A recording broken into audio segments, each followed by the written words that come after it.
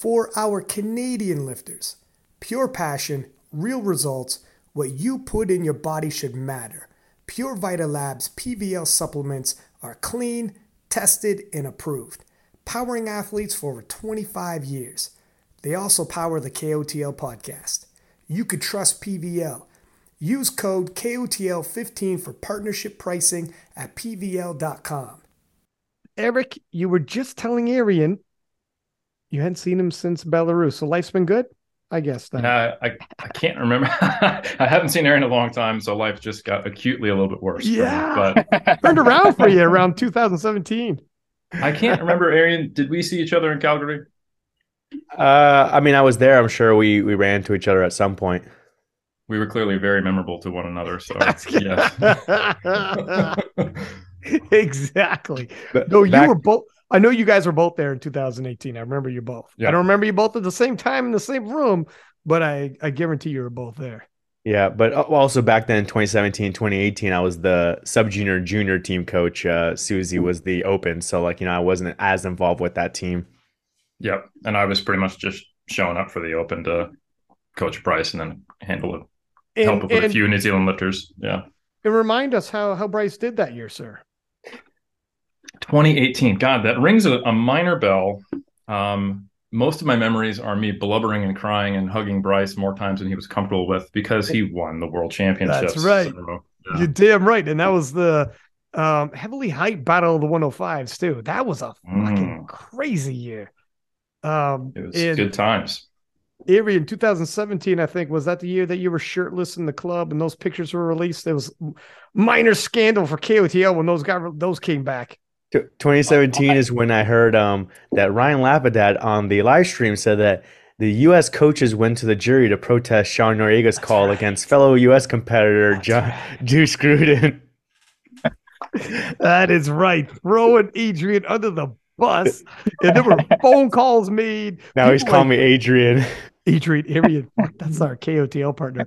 But Arian under the bus. And there was phone calls made off of what I said. And that was controversial shit. Not phone calls, but I did get an email maybe that same night or the next day from someone USAPL higher up saying, hey, what happened in this session? This is what we heard. Yeah.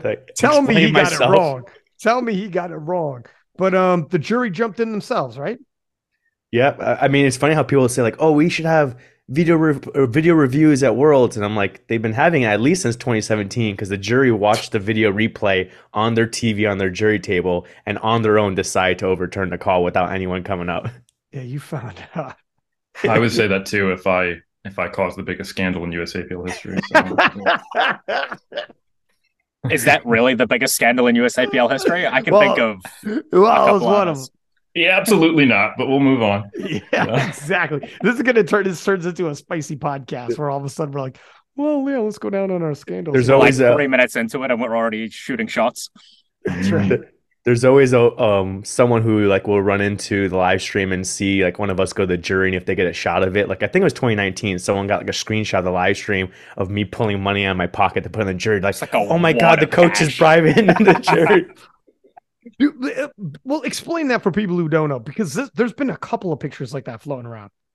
Yeah, I mean, it's in the rule book that if you're protesting a call, you're supposed to put up money, 75 euros or equivalent, 100 US, so that it's not like NFL or other sports. We have a set number of challenges. You can go as many times as you want. So to stop that, you have to put money down. If they believe it's a frivolous challenge, you're just doing it to be annoying or whatever like that, then they'll keep your money as a way to punish you. But if they think that it's a legit protest, whether you get the right call or not, they'll just give your money back. So it's not like we're bribing the jury or anything like that. We're doing part of the process, and every time I've gotten the money back. How many euros did you say? To be clear, that's only if you're protesting someone else's lift. So if someone gets 2 whites and a red, and you want to try turn that into a bad lift, then you got to throw the money down. If you get 1 white and 2 reds, and you're protesting against your own lifter, and you want to get it turned into a good lift, that's free. I leave the money there anyway in those instances. So, sometimes that right. Rick approaches, they're like, "This is for another lifter," and you go, "I know." Yeah, you don't have to do this for your own lifter. What are you talking about? What's this? I don't know what you mean. I'm just going to leave this here. I got to go. I think you dropped this. I found this on the floor. So you put it on the table it's not my money. It was there when I got here. I think that's yours, sir. Thank you for your service. That's right. But yeah, at nationals and other levels, sometimes they ask for the money, sometimes they don't. At Worlds, they pretty much always ask for the money. Sometimes they ask for the protest like written down as well. So like when I was protesting against Maria T at Worlds on that final deadlift to beat Meg Scanlon, you fuck. They're like, we need you to write your protest down. So I'm like rushing on a piece of paper and writing down everything, like, because like, it's the end of the competition and stuff like that, and putting it down.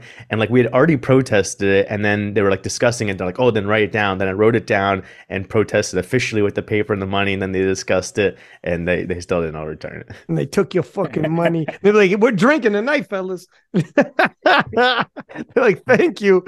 Dinner's on me. Let's do this. I'm pretty sure I've seen someone throw down a credit card before. Like they didn't have the cash on hand, and they just like pulled out their wallet, threw down a credit card as like a bond or something, I guess. Venmo. Yeah. IPF now accepts Bitcoin. Yeah. Can I just PayPal you real quick? Yeah, exactly. And Gastel's like, how much room was on that fucking card? Are you kidding me? I need more than this. Show me your bank statement. Your credit score is terrible. Come on. That's right. I seen what you drive on your Instagram. I'm not impressed. I don't know. I don't know how we're going to do here. Fellas, we're here. The Kiwi Nation hosted the Commonwealth Championships. And we just had on, I don't know, you guys tell me let me ask you right now to kick it off. What do you think was the star performance of the Commonwealth Championships? It's a very easy answer, I think. Okay, go ahead, Eric. I would say it was me coaching the two M2 lifters in the bench-only competition to gold medals in both the 83s and 93s. I think that was undisputed as the best part of the Commonwealth Champs. People have been talking about it. I've been seeing it tweeted. A cool moment. Yeah, very cool moment. Yeah. I saw Elon Musk had to remove the tweet because it, people thought it was bots responding to it. It was so well received. So people, I don't throw around the word legendary very often, but that was a legendary performance, and I wonder. That's why you're here. I appreciate it. It's why you're here. No, in all seriousness, Carolina Tongotia brought down the house. That for anyone who does not know, the 76 kilo class, there was the 76 kilo class, and then there was Carolina doing what inevitably resulted in breaking the world record by 15 kilos, which, if those who don't remember, that world record was fought over for winning world championships last year, or rather this year, with Jess and Agata Shitko going head to head, and it being so tight on body weight that Jess had to pull a all-time women's record in the IPF deadlift to tie Agata, who got the world record because she got it first to only win on body weight. That's right. Yes, and they were pretty far ahead of the people behind them. So to me, this is like, how do you break that by 15 kilos? It's just it honestly, it was. You should have seen it. It was electric in there. It was pretty wild. And I don't know if Rory disagrees, but that's what I thought was by far the most impressive thing. No, that was without a doubt my favorite moment of the competition. Just like records and, world or Commonwealth records on every discipline, huge performance overall, like head and shoulders ahead of the next 76 kilo lifters. Arian, are you in agreement, sir? Yeah, definitely. And I was looking up the records while Eric was talking, and at the end of 2021, Jess had it at 563 kilos. So in 1 year, it's gone from 563 to 600. That's huge progress, and numbers that people maybe didn't think about like it was possible. I think like even when you had like Angelina on like maybe 1 or 2 years ago, and she was talking about 585, we're like, oh man, 585, that's crazy. Yeah. Now we're at 600. I remember that. We had Angelina Livikova on, and she was like, I don't know, I'm thinking maybe 580 something. We were like, holy fuck, are you serious? And this was, I think this wasn't going into 2022, obviously. Maybe it's going into 2021. I can't remember which one it was. And I think she ended up going up to an 84 anyways. But yeah, I mean, it's crazy how quickly. I remember talking to Jess. She was flirting with the idea at one point of going 84. I can't remember the timeline now. And I remember telling her, and she's, I could always come back down or whatever. And I remember somewhere in the conversation saying like, things change so quickly. And while you're here and the getting is good, you dig in and you collect what titles you can. And then when all's said and done, you move on.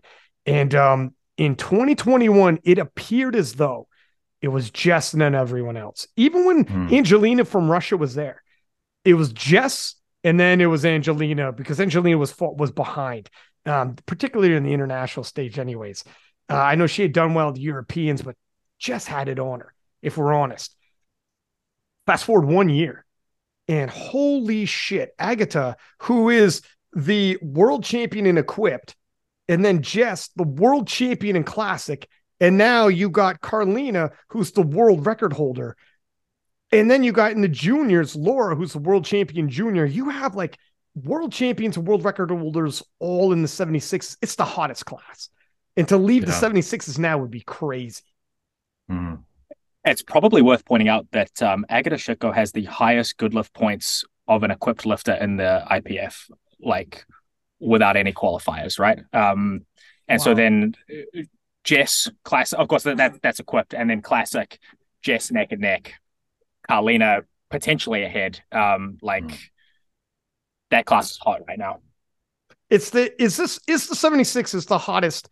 Let's start with the women's, but possibly men's as well. 93s will rival it. But is it the hottest, or what do you think? I think the 76s and the 93s are the classes. And I think to put on my slightly sciencey hat for a moment, when you think about if you get a large enough group into powerlifting, which I think we now do have in 2022, and we have had maybe the last 3 or 4 years. And the whole reason we've added weight classes to the women's side is you're going to start getting a bell distribution that's larger, and you have more participants in some of these kind of like light, heavy, middleweight classes, right? Where there's just more people. So it makes sense to me that just considering like the average weight of, a male and a female in the world, and then if you put some kilos on that from being jacked, that you would expect it to be right around these areas, just about, a minor difference between the two sexes because of height for the most part. I'll get the other fella's impression as well. 57's a rival, I think, to an extent as well, but talk about that in a second. But I was just, when we had Carlina on, we were talking about how when the 72s were getting split, there was debate. Do you split the 72s? Because 72s were absolutely stacked as well. If we remember the 2019 Worlds, from everyone from Isabella to Kimberly Walford, Jess, obviously, and, it was a stacked division. And it was like, do you split the most stacked, though, when it's the most fun? Or do you throw it somewhere higher, like the 84s to 84 pluses can be a massive gap? And my God, was that a good idea? Because the 69s, especially with Leah saying, I'm going 69 for Sheffield, and you got Chandler Babb, Marta Jenner, and more. And then in the 76s, say less. It's just crazy. And Carlina was like, I was killing myself to make 72, and was like, I don't know what I'm going to do. Jess, we already know, was killing herself to make 72, and we didn't know how long she could hang on. Now look at this, and then I'll throw in Agata. That's where I think they bang on had it right. And I think you were right, dude, when they were looking at not necessarily just where the biggest gap is to the next competitor. Well, there's a huge gap between 84 to 84 plus competitor. Sure. But is the talent pool there? In the 72s, it was stacked. If we split this, do we have enough talent for 2 weight classes? We look back and like, that's a fucking yes. Right? What are you saying, Rory, Arian? What are you guys thinking for the most stacked weight class? On the women's side, I'm going to agree and say the 76ers, and probably a little bit behind that, but my next most stacked, I think, would probably agree and say the 57s. Mm-hmm. Arian? Yeah, I was thinking the same thing. Maybe in the future, like the 69s would have potential taking over the 57s. If we can get like a Chandler, Leah, Marta, Carola, then you get that 69s to be stacked. But definitely the 76s. And like Eric said, like there's, a little leniency on either side. So maybe 69s and 76s going forward will be the most stacked. And on the men's side, like there's other weight classes that are stacked, like let's say the 83s, but really like Russ is the guy who stands out. Like Delaney, Sean, these other guys aren't on Russ's level. But the 93s, like between Chance and Emil and Kaiko, and even Gavin has done more than the world record total before. It's just stacked where any guy could win any day and any guy could break the world record total. Yeah, I feel it in that. And there's some people coming into the 93s who are pretty good. I don't know if you guys are paying any attention to that. Old names have come back, my man. Old names have come back. How is the comeback going? Bryce, obviously, we had talked about him before. A world champion. I mean, he's had some phenomenal battles. The USAPL, he beat Ashton to win, go all the way to the worlds as an underdog, won the world championships as well. Whether it's battling Ashton Rauska at the USAPL or Christoph Versbecki at the world championships, my man can pull off massive upsets, and he's done it repeatedly. Like he's just he's done it repeatedly. So coming into the 93s, even if he's not going to be the favorite because it's a stacked division, he's always got a fighting chance. Well, yeah, Bryce started in the 93s back in the day when he was younger. And the big challenge for him back then was consistency. And we've learned a lot. He's learned a lot. We're coming up on 7-8 years ago now when he made the switch in, I think, 2016 to the 105s and started moving up. And that was it was one of the pieces to him being very successful. Some of the other things we worked on was, he started to really take a significant interest, not just as a coach, but also as an athlete in sports psychology and becoming much more consistent. And fast forward to, we were talking about Belarus and we were talking about Calgary. When you listen to the live stream, he was called Mr. Sneaky in 2017, which I found hilarious because he snuck in and it was just like he went and got all his lifts. But then by 2018, 2019, he starts to get called Mr. Consistency. And I think that's a point of pride for Bryce because he was remembered as the person for a while who came into nationals, came into Arnold, came into the big meets, and all of a sudden he'd go 5 for 9 and he'd be 100 kilos off his training total. And that's a thing of the past. And part of that was just navigating the weight cut, which obviously got alleviated by moving up to 105. But I think a much bigger part of that was just him having self-confidence, belief, and figuring out what type of environment he needed to cultivate internally to perform at his best. So now as we're coming down, and he's gone all the way from 105 to 90, which he competed at in USAPL, and now coming up a little bit to 93, the big thing we're finding is that he's not taking nearly as much of a hit as you'd expect from the weight cut. So a lot of that wasn't just related to his weight. I think if you guys recall, USAPL Nationals, he totaled, I want to say 845 at 90, which is pretty damn good. And in training, he's put up an 880 total in just a high training, just if you kind of look at adding it all together. And that's not obviously single day. That's not, comp singles, but, it's training's training. And he recently qualified for PA Nats. And we're trying to figure out what's that right amount of how much we can cut.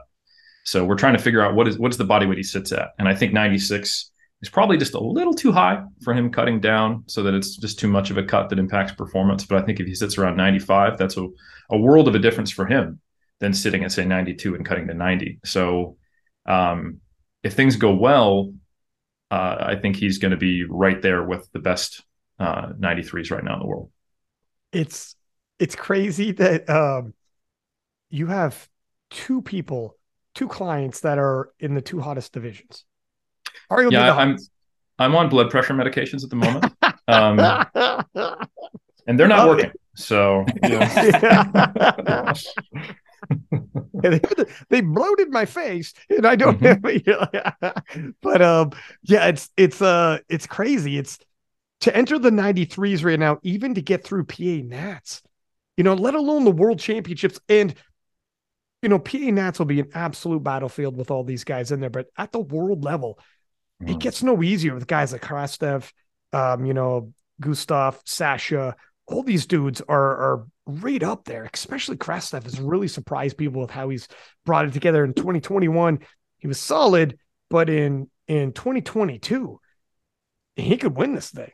On any given day. Now, obviously in the Euros, he just bombed out somewhat controversially, but he's up there. His strength is right up there, taking a silver medal right in the hunt. And that's at the global level, but at the national level, man, Gavin's back. He's off the USVI, so he's there. Chance, Kaiko, and is there anybody else I'm forgetting? Mr. Sneaky. Mr. Sneaky's coming. We sneak in. We had discussed maybe Brandon Petrie was interested in coming over, but he had posted, recently that he's not going to switch. But now people have Bryce to worry about, which, I'm guessing they all seen the result now that he's qualified and they have to get ready for him in 3 months. Mm-hmm. That's the big thing is, at the very least, I wonder, do you think it was easier cutting down to 90 than going back up to 93 and just collecting more data points? Or do you think if he would have just went 93 the whole time, you don't know until afterwards, obviously, right? But what do you think? And did that help at all, or? It's challenging to say because that wasn't necessarily a decision that we got to make with full information. There was still a very confusing landscape of what was going on with the federations, weight classes that were going to be. You have to remember that Bryce, the decision to go down from 105 to 93, that takes time, and we're not going to rush it and crash diet him, right? So we did it slow and steady. We did it in such a way that the hits on strength would be more psychologically palatable, because it's a tough thing to be like, yeah, I can total on a good day like 930 to then, coming down to potentially 100 kilos less than that, or maybe not. So a big part for strength athletes for cutting weight is reframing constantly and relearning your body. Like, your belt gets tighter, the bottom of the squat feels different, and focusing on the positives. Like, oh, my deadlift's holding on, even though, my bench and squat are lower. And then for a guy like Bryce, who does best when he's internally motivated, that can be a challenge when you're then comparing yourself to your former self. And interestingly enough, he actually found some solace in going, my training total is right there with Kaiko and Chance. So maybe this is good, So I think a lot of it is learning different lessons of, how do we do this in a way that it gives us a pathway towards sustainability. So really, I think the cut to 90 was done in a state where we were still figuring out what this split was going to look like. And ultimately, I think we learned that getting down to a body weight where you could water cut to 90, it was just not great for a sustainability perspective. Like, how much can you eat? What do your behaviors have to look like? And how much do you enjoy the sport versus feeling like everything has to be just a little too rigid and too careful? And going up to 93 for both of us, the decision was entirely based around what's sustainable and best for him as an athlete. What weight class is better for his mental and physical health and performance. So that is ultimately what it came down to. And I think the positive side effect, although it wasn't intended, to answer your question more directly, Ryan, is that we learned what was a little too much by getting down to 90 and then coming back up. So it could have been just a process of how long it took to get there as well. There's a lot of intersecting factors here. But I think just based upon where he used to hang out and how things went going up to 105, that I think 90 is just too low. Bryce is a meat nugget. He's built like he's very broad. He looks like a Ninja Turtle. Like he does. This is true. He's a meat nugget. That's very well said, sir. That's very listen. 3 kilos can make a world of difference as well. You're allowed 3 more kilos onto your frame. The amount of food you're going to eat, the strength you're going to feel, even getting under the bar. When you lose a significant amount of weight, you feel small initially. Psychologically, it's very difficult and unracking on the bench and everything. So to an extent, being smaller at 90 and then psychologically being, I get to bulk up. It definitely helps. There is a little bit of rebound there. So we'll see what happens. And then the 93, it's going to be great. Are you going to be there to handle him, or who's going to be handling him in PA? We shall see. Every time I've handled Bryce, it's been a little different. So in 2017, I was technically a coach for USAPL, and I had to get a letter from NZPF to ask permission. But then in 2018, I had to be a coach for NZPF and then get permission from USAPL to be a foreign coach handling a US lifter. Oh. And now it's not even USAPL anymore. So I don't know. We're going to cross that bridge probably a little closer when we get to it and figure out what I need to do. So yeah, I don't have necessarily, as I am American, but I've been basically just a part of the NZPF for the last decade. So I'm a little disconnected from what that landscape looks like. So I'll probably have to, maybe Arian can tell me, figure out what do I need to do, to be there. And obviously Bryce will figure that out and talk to them. But I actually don't know what that looks like yet. And you will be there though? You're planning to be there?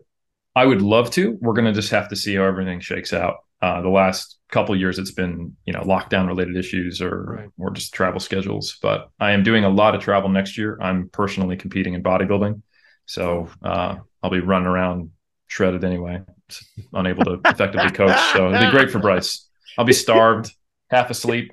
Make the perfect attempt calls for him. Yeah, it'll be great for Bryce. At least you both can starve together.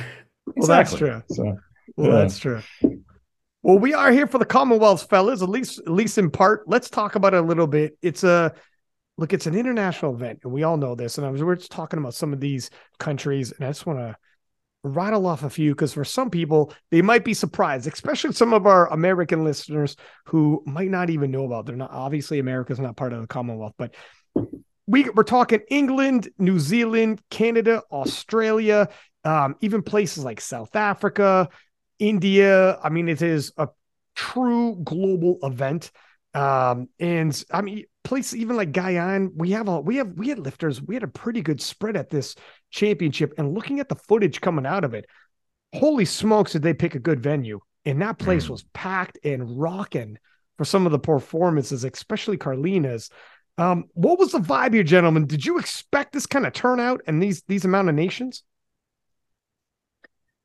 There were some interesting factors that went into the whole setup. I think initially the committee was really surprised by the number of entrants from some countries.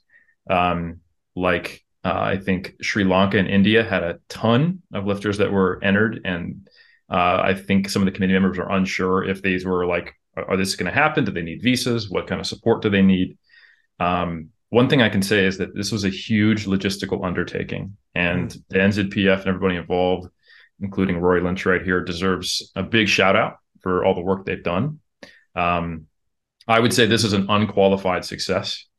I actually competed in the 2013 Commonwealth Champs that was in Auckland almost 10 years ago. Yes, this was back when my total, which is pretty similar to Carlina's, except I'm not a female 76, was considered good enough to compete in an international stage. So the sport's changed. I'm only allowed to coach people now. Never will I compete at Commonwealths at this level. The sport's advanced too far, which is a great thing. And I'll also say that NZPF has advanced a lot, because to be as nice as possible, I would say they weren't as well prepared 9 years ago as they were this time. This was a 7-day event. From the NZPF president, Paul Clark, to Darren Neves, to Amy Christensen, to Evie Corrigan, who handled a lot and actually competed in the comp, to John Strachan, to Rory, to Jason Clark. There were a lot of people who were really doing a lot of work to make this happen. Donna Yee Lee, who also competed, Thomas Delamore, taking pictures, doing the live stream, all that good stuff. Rory, is any shout outs I'm missing here? I can't think of any additional ones off the top of my head, but like just to put it in a little bit of perspective, this is one of the largest international meets ever run. So we pulled off Open IPF, all of the biggest international meets for as far back as we could find, and this was the 7th largest meet in IPF history. What? And the largest non-world championships ever. So there were, I want to say, 627 unique competitors in this event across free lift, bench only, equipped, classic, men, women, all the weight classes, Special Olympics, everything. And so the only meets that have been run that have been bigger than that internationally, of course, there's a few USAPL nationals and stuff that were a little bit bigger as well. But internationally, the other meets that are on comparable scales were the World Championship, the classic World Championships, before it got split into Masters, Open, and Juniors, and I want to say the Bench Press World Championships from 2019. Like, those are the only other meets that have been even comparable on scale. And debatably, the Bench Press World Championships is a smaller meet because it's 1/3 of the amount of lifting per person, right? So this is bigger than Euros. Yeah, I think in terms of number of competitors, significantly bigger than Euros. Yeah. Wow. Ryan, it hit me when I was coaching in that bench only session. So it was M2 bench only, right? So you're thinking like a handful of people, right? So there was 3 flights, A, B, and C. The M2s were in C flight. There was 15 lifters, and I was handling 2 of them. And on one case, I'm throwing down a change card so that the lifter in New Zealand can win on body weight in the 83s. And I'm like, this is the M2 bench only, right? I'm throwing change bars, you know? So it was, I was like, this is big. And there's two platforms that are running simultaneously. So, you know, Rory is running back and forth between the two. I'm coaching in that room. And I did relatively little coaching compared to some of these other coaches who were there, like Jason, John, Kevin Strachan, Edie, Carly, Dom Basabas, who works with Carlina. There was a lot of coaches just for Team New Zealand, and there was a lot of other people. The Canadians were awesome. There was 30 something from the Canadian team that came out. They had a really big showing, so it was a very big meet. To me, it felt like Worlds. So it was pretty large, obviously with a few missing countries, of course, but in terms of scale and pace, yeah. Well, it's cool always when you can have like people from around the world all converge into that one area. Like when you show up, when you're at the hotel and it's like everyone from all over the world's there talking different languages and different backgrounds. And then you show up at the venue and the flags are hanging from the ceiling and it's all the national teams there. And it's like, holy shit. Carlina was saying in the past episode, it was entirely different. Like she said like this, it keeps leveling up. Right. And her family was there and the feeling she had, she was doing some volunteer the day before she lifted. So like, that's another thing where I don't know if this is unique to what's going on in New Zealand. Cause a lot of times federations have a really hard time getting people to volunteer and people just flake out on them and whatnot. But it seems like everybody was stepping up. I mean, Evie did all of that and she was competing. Yep. Yes, she did. And she did well. Yep. She did do well. Honestly, just a huge shout out to all the spotters, loaders, the referees. There was a tremendous showing out, not only just from the NZPF, who's honestly, I've just been so impressed with everyone who has given their time freely up in all of not only NZPF, but also the regional affiliates that we have who came together to make this happen. They did such a good job. We had an awesome banquet. We had an awesome opening ceremony. I think it was really cool for people to get some aspects of New Zealand and Maori culture so they could see what that was like. I hope that was a really cool experience for all the international people who came. And yeah, there was people who were competing, volunteering multiple times. So I showed up to handle my bench only lifters, and the lifter I'm handling in the 57s is there taking, you know, she gets me my coaching badge. So like, you know, she's competing in 3 days, but she's volunteering 3 days prior. And that's not abnormal by any means for that comp. So, yeah. So Carlina was saying she was volunteering the day before, and I think she was like selling t-shirts or something like that. And she was like, all right, this will be all right. I'm not being too physical. It's the day before. But she said what she didn't anticipate, and you don't, because you don't know the hype that's building around you until something like this happens. Everybody she talked to was like, you gonna do 600?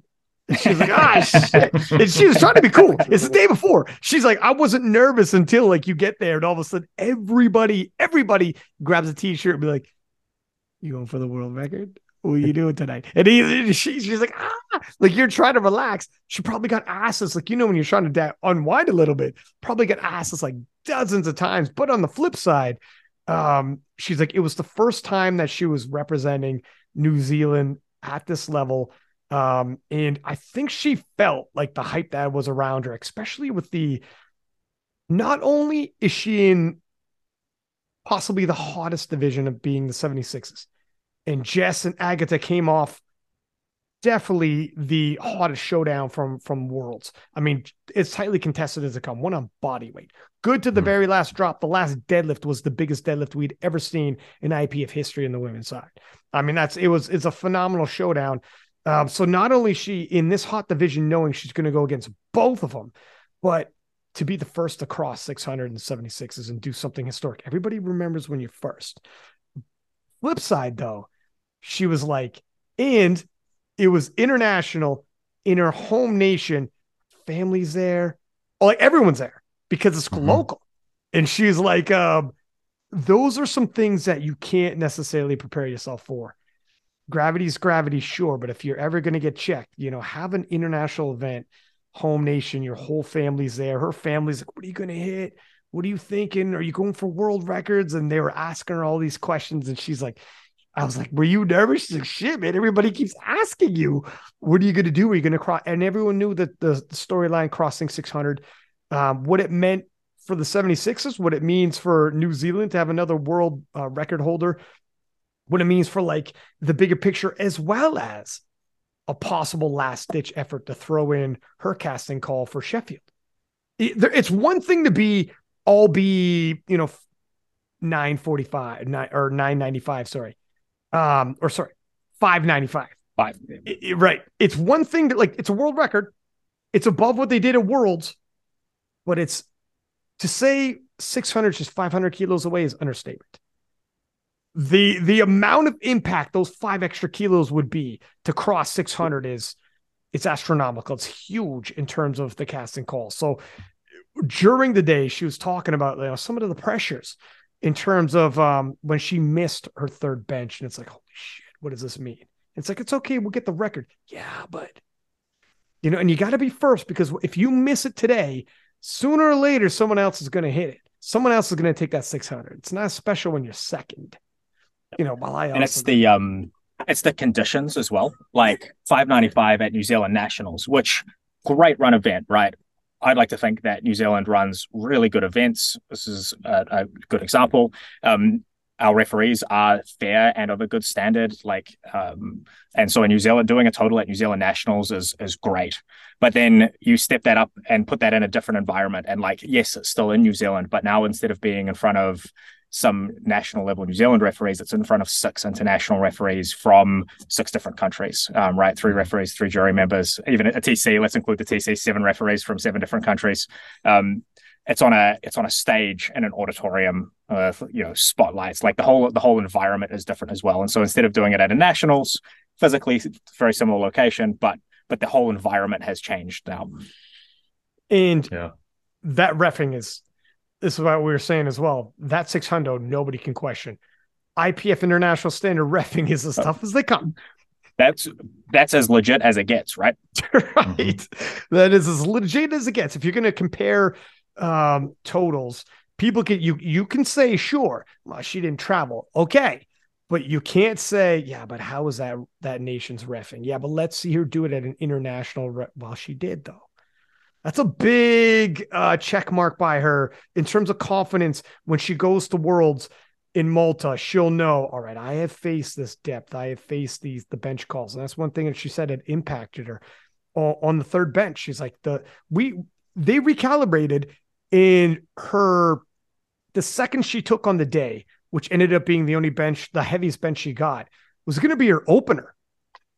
That's going to be her opener. That ended up being what she walked away with in the bench. That's what you have. That's what you find out when you go to international competition. That's the chin check that'll happen. And her coach Dom made the adjustment when he's seen other lifters on bench being like, oh, we're lowering our opener. We need to I want to get at least 2 wins. Let's get an easy one in, and then we'll do that, and then we'll take it from there. And good thing they did, man. This is the type of experience that she needs. I want to ask you guys a question in regards to this. First off, yes, unanimous decision, Karlina, and we'll talk about the other lifters as well, but let's stay on this one for a second. Unanimous decision, Karlina stole the show, and is the biggest storyline coming out of the Commonwealth, obviously. Is it bigger? Because I asked her this, that she wasn't there at Worlds. I know she wanted to be, but is it now better for her, even her, that it was just Agatha and Jess? And then she does what she did 600 in her home nation at Commonwealths. Because I got news for you. You do that at Worlds, it doesn't mean much at Commonwealths in front of your host nation. It's just an encore presentation. It's not the same. And the build of the rivalry at Worlds and everything, when it's 2 people head to head, because it was what it was, without Karlina there. Karlina does what she does and has her moment at Commonwealths. And now they can all sort it out, all 3 of them, with a little bit more time and more story build. We had that rivalry, beautiful rivalry between Jess and Agatha. We had the moment in New Zealand with the New Zealand star. And now let's let it slow boil into 2023, whether it's all 3 of them of Sheffield or Malta. We know it's coming. Is that better, you think, even for Karlina? Even though she'd be like, fuck, I would have loved to have been in that. True. But would it have been the same? What do you think, Eric? I really like the way it's currently playing out personally, because right now there's all this anticipation of whether she's going to get it, like who are going to get the spots at Sheffield, which I think is cool. And if you ask me to bet money right now, I would say we're going to see a three-way battle at Sheffield between them. Fuck. Yeah. Oh wow, that's tough. It's okay. Well, what do you think, Arian? I was gonna actually ask you on the last podcast, but we didn't have time to fit it in. But I guess it goes here is whether we think Karlina gets in or not. And initially, before this meet happened, if we go back several months towards like Junior Worlds before that, I was thinking SPD is gonna pick their wild cards before Commonwealth happens because they need time to tell the lifters and how to prepare and get all the production ready and everything like that.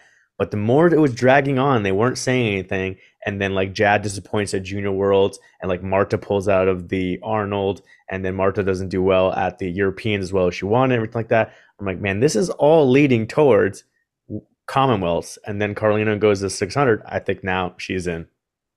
Oh, damn. You even giving predictions she's in it too.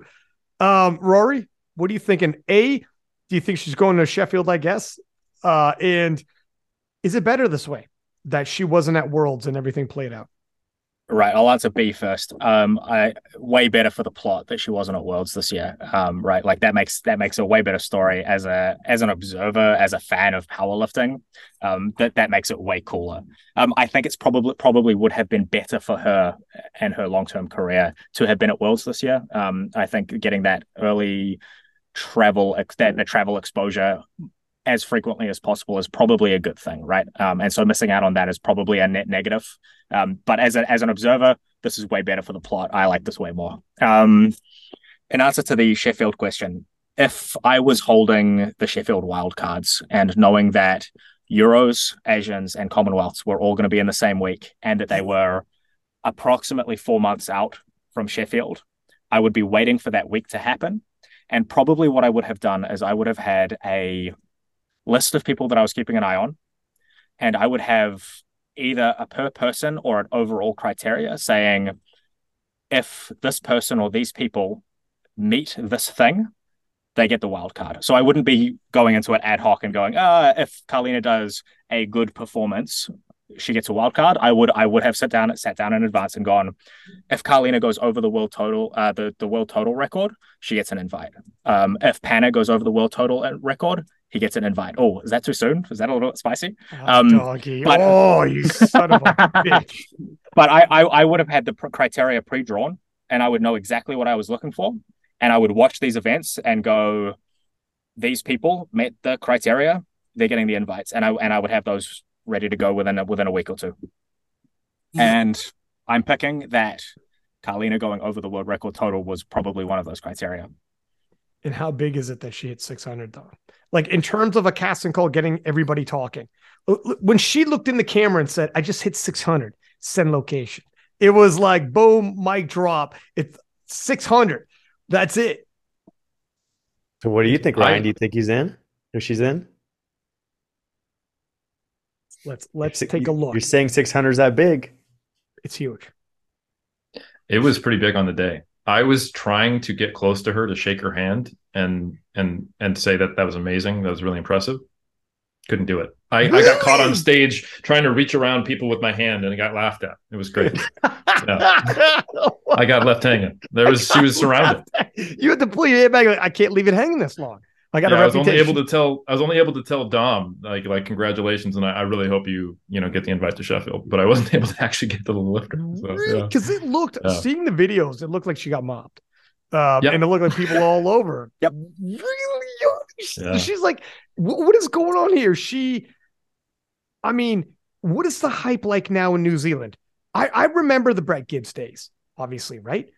And I'm not trying to throw a crown on her yet, saying she's Brett Gibbs, but she is the world record holder, if not the world champion, obviously. But Is there that kind of push behind her right now? Like, what would happen if she walks in there in the hottest division and becomes a world champion? I'm just throwing out if. Eric, I know this is your client. Believe me, I'm Canadian. Jess is my girl too. So don't worry.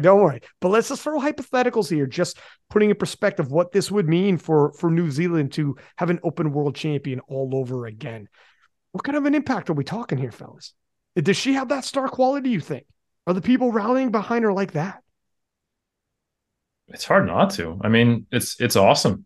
You know, she's a gamer. You know, she's not. I think, and I mean this all respect to Brett. Brett knows I love him. I think Brett struggled to get it together on the platform, and there was always kind of like, oh, if he gets it together, like he'll be awesome. But every time Karlina shows up, she does something pretty damn impressive, and I think it's going to be really cool to see her do that at the world level. And sure, to give credit to what you're saying, she's untested after travel, but if I have to be honest, you know, like taking my Jess coach hat off, I think she's going to be just as deadly internationally as she is at hometown. I think she's a gamer, and she seems like she's an athlete, man. You can see it. So yeah, there it is. That's an honest critique. I'm same deal. I'm Canadian. Jess is our girl. She's our only world champion. And I'd be lying if I wasn't saying like Karlina is more than a massive threat. Like she'll probably come into this as the favorite. And that's not often. I don't know. Fellas, am I crazy? Arian, Rory. Arian, you tell me, they'll throw it to Rory. Is Karlina the favorite coming into this? It's tough because, yeah, she has the bigger number. But, yeah, you're talking about like, okay, when's the last time she traveled was when she was with World Powerlifting, and I think she went to Canada for like the World Championship. I don't know what her numbers were going in to see whether they're up or down. But yeah, it's like you don't have necessarily as much travel as Jess, as much international or IPF competition experience as Jess, but you have the bigger total. And I think the other positive may be for Sheffield versus World is that for Sheffield, SPD is trying to get everyone there like early. And so as long as she can take the time off of work and everything like that, she'll be there early to get used to the time zone and food and all that stuff like that. Whereas World, sometimes you come a little bit closer. But 15 kilos is quite a big gap that I think you maybe have to say she is the favorite. Rory, what's your impression? I don't know if I can say the favorite. Like Eric said, she has the bigger number, and that's a great start. But like, I'm gonna use Jessica as the specific here, even though Agatha actually had the world record. For Jessica's 585 that she did in South Africa, she traveled from Canada to South Africa, which is a really long way, and then she hit the 585, and she cut weight. And she cut weight, and so that has to be worth something, right? And South Africa was a little bit of a hostile environment compared to some other places that you might end up lifting, right? It was hard to get the food that you might want. It was, like all kinds of stuff like that. For let's say Malta, Sheffield invite hasn't happened yet, so let's say Malta. Sure. New Zealand and Malta are almost as far away from each other as it's possible to get on a globe, right? That is probably more than 24 hours of travel for Karlina. It'll be like, it'll be probably 2 stops on the way if she goes direct. And if she doesn't go direct, it'll be even more than that. What's the food like? Don't know. How much time is she going to be able to get off work? She's a doctor and she's slammed constantly. Like, is she going to have to travel at the last minute, or is she going to be able to get there a week or 10 days earlier and acclimate a little bit? Like, those are all factors that could very easily make a 15 kilogram difference. And like, I know she has traveled to compete before, but it's been a little while, and haven't got recent data to know whether she's going to hold up well for that or not. Obviously, as a New Zealander, I want her to. I would love for her to do really well, but that's a lot of factors sort of like stacking against the 15 kilo lead. No, I mean, yeah, it doesn't matter, New Zealand or not. You see the variables, and you're calling it like you see it. It's true. In previous, competition that she would have been to, it's a major deal that it's different to show up to an event like that, in an event where you're going against Jess, you're going against Agatha, and if it doesn't matter, Sheffield or Worlds, the spotlight is going to be massive. I mean, we didn't even know about the other event she was in until like years later. And if you show the pressure, it's entirely different. It's a whole nother show when you're at IPF World Championships. So yeah, I didn't realize it was that far from New Zealand to Malta. That is quite the freaking trip. Much more kind for Jess. Because Canada, hop in here. Can I put I took my Jess coach's hat off. Can I put it back on for a second? Let's put it back on, man. Put that thing back on. All right. So I got a lot of hats around me here. I had a scientist hat. I had Jess's coach's hat. I had not Jess's coach's hat, which is actually just the absence of a hat. So it's really just two hats. That's right. Is bald a hair color? As the question. You son of a bitch. Ryan has beautiful fleshy colored locks. Thank you. I will say, as much as I was giving Karlina props for being an athlete and being a gamer, Jess is that 100% too. I remember we sat down planning out our attempt selection for Worlds, and we were like, okay, what do you think your top end is for deadlift? And both of us agreed probably 255. Anything more than that, I'd be surprised to get it to my knee. So I was like, yep, I agree, based on training and everything. So we know what happened there. Tell it though, because it's an amazing story. Yeah, I mean, to have that kind of pressure on you, everything that Rory said is true about going to compete in South Africa. Is, travel, food wasn't great, weight cut was a struggle, getting in the last few workouts that we had planned, monkeys stealing protein bars, that legitimately happened. Not being able to get the food you expected, and then to be in a position where you have to pull not just a 6.5 kilo deadlift more than you've ever pulled ever training or competition, but also to deadlift more than any other woman has in the history of the IPF to tie and then win on body weight. Does it get more pressure cookery? I don't think so. And Jess went out there and attacked that shit. There wasn't hesitation. She was excited. She jumped higher than I've ever jumped, even when I played basketball. Insane. It was crazy. So talk about athlete. Holy shit, man.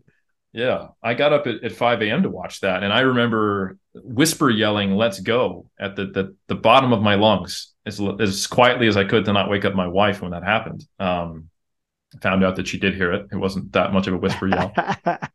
So I think, Jess has got that too, and obviously Agata does. I mean, I did not know she had the highest coefficient in all of equipped powerlifting period in the IPF. So it's not like we have those interesting comparisons. Oh, we've got a natural talent who maybe is, doesn't do well under pressure versus the workhorse who always brings it.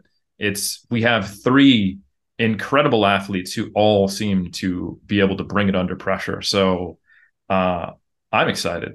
I'm going to be at Sheffield coaching. So I honestly, even though it's not great for Jess's pocketbook, I hope it's all three there because it's going to be awesome. So, as a fan, it'd be crazy. But I mean, whether even if it's just a rematch between Agata and Jess, it's going to be crazy too, though. That's you're guaranteed fireworks, 100%. I remember that deadlift, looking in the wings before she came out, and the tension was fucking insane. It was standing room only, and the announcer said, "This is the biggest deadlift in IPF history for the women. We've never seen this before." And she's not in the heaviest weight class, and they're loading it up right now. This is the biggest ever right now for the win. This is what we come to. You don't get a better ending to this movie. This is it.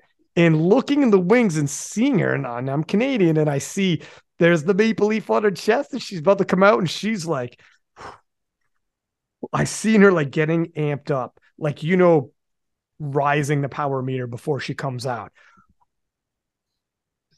And everyone around her, yeah, exactly. That Hadouken's coming, baby. And the Canadian team around her is yelling in her ear, telling her, you got this. You got it. This is for it all. This is for gold. This is bring it home. Out on your shield. On your shield. You hear them yelling in their hands, and they're yelling, and she's just shaking her head yeah. And they're over her shoulders, and you're seeing it, and you're waiting and anticipating. And I remember feeling it, being like, holy shit. This is what powerlifting's all about. This is one of those sessions I've been commentating 2016, and the amount of sessions I can't even tell you. And that's one of the most memorable sessions I've ever seen in my life.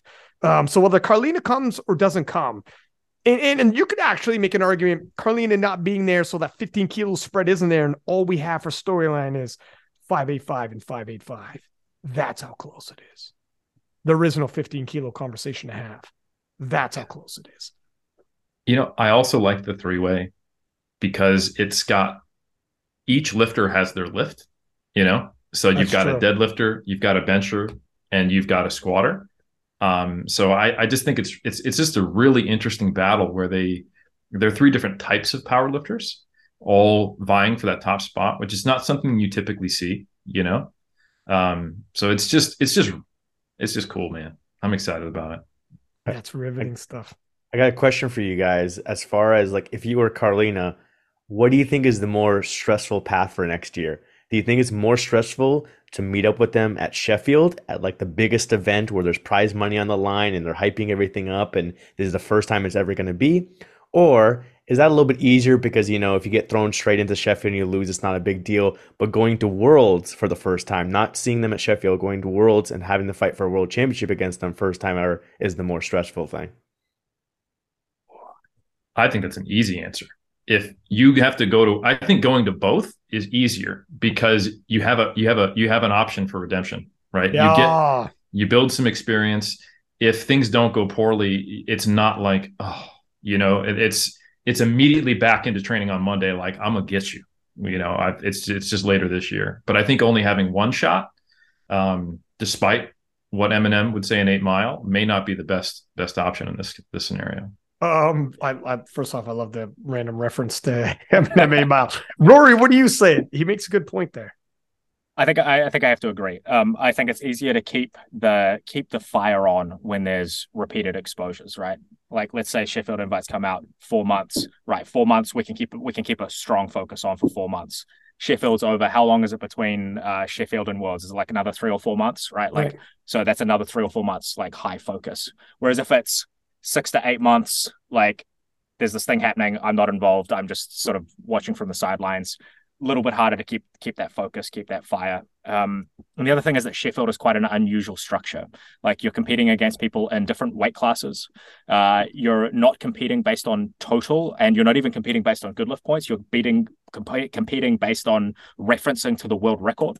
And so that makes that event a little bit more abstract in some ways. Like, it's going to be great to watch, don't get me wrong. But it makes it a little less head on. Although in this case, it may end up being 3 women in the same weight class. But, I know what you mean for some people. I 100% know what you mean for, but for this case.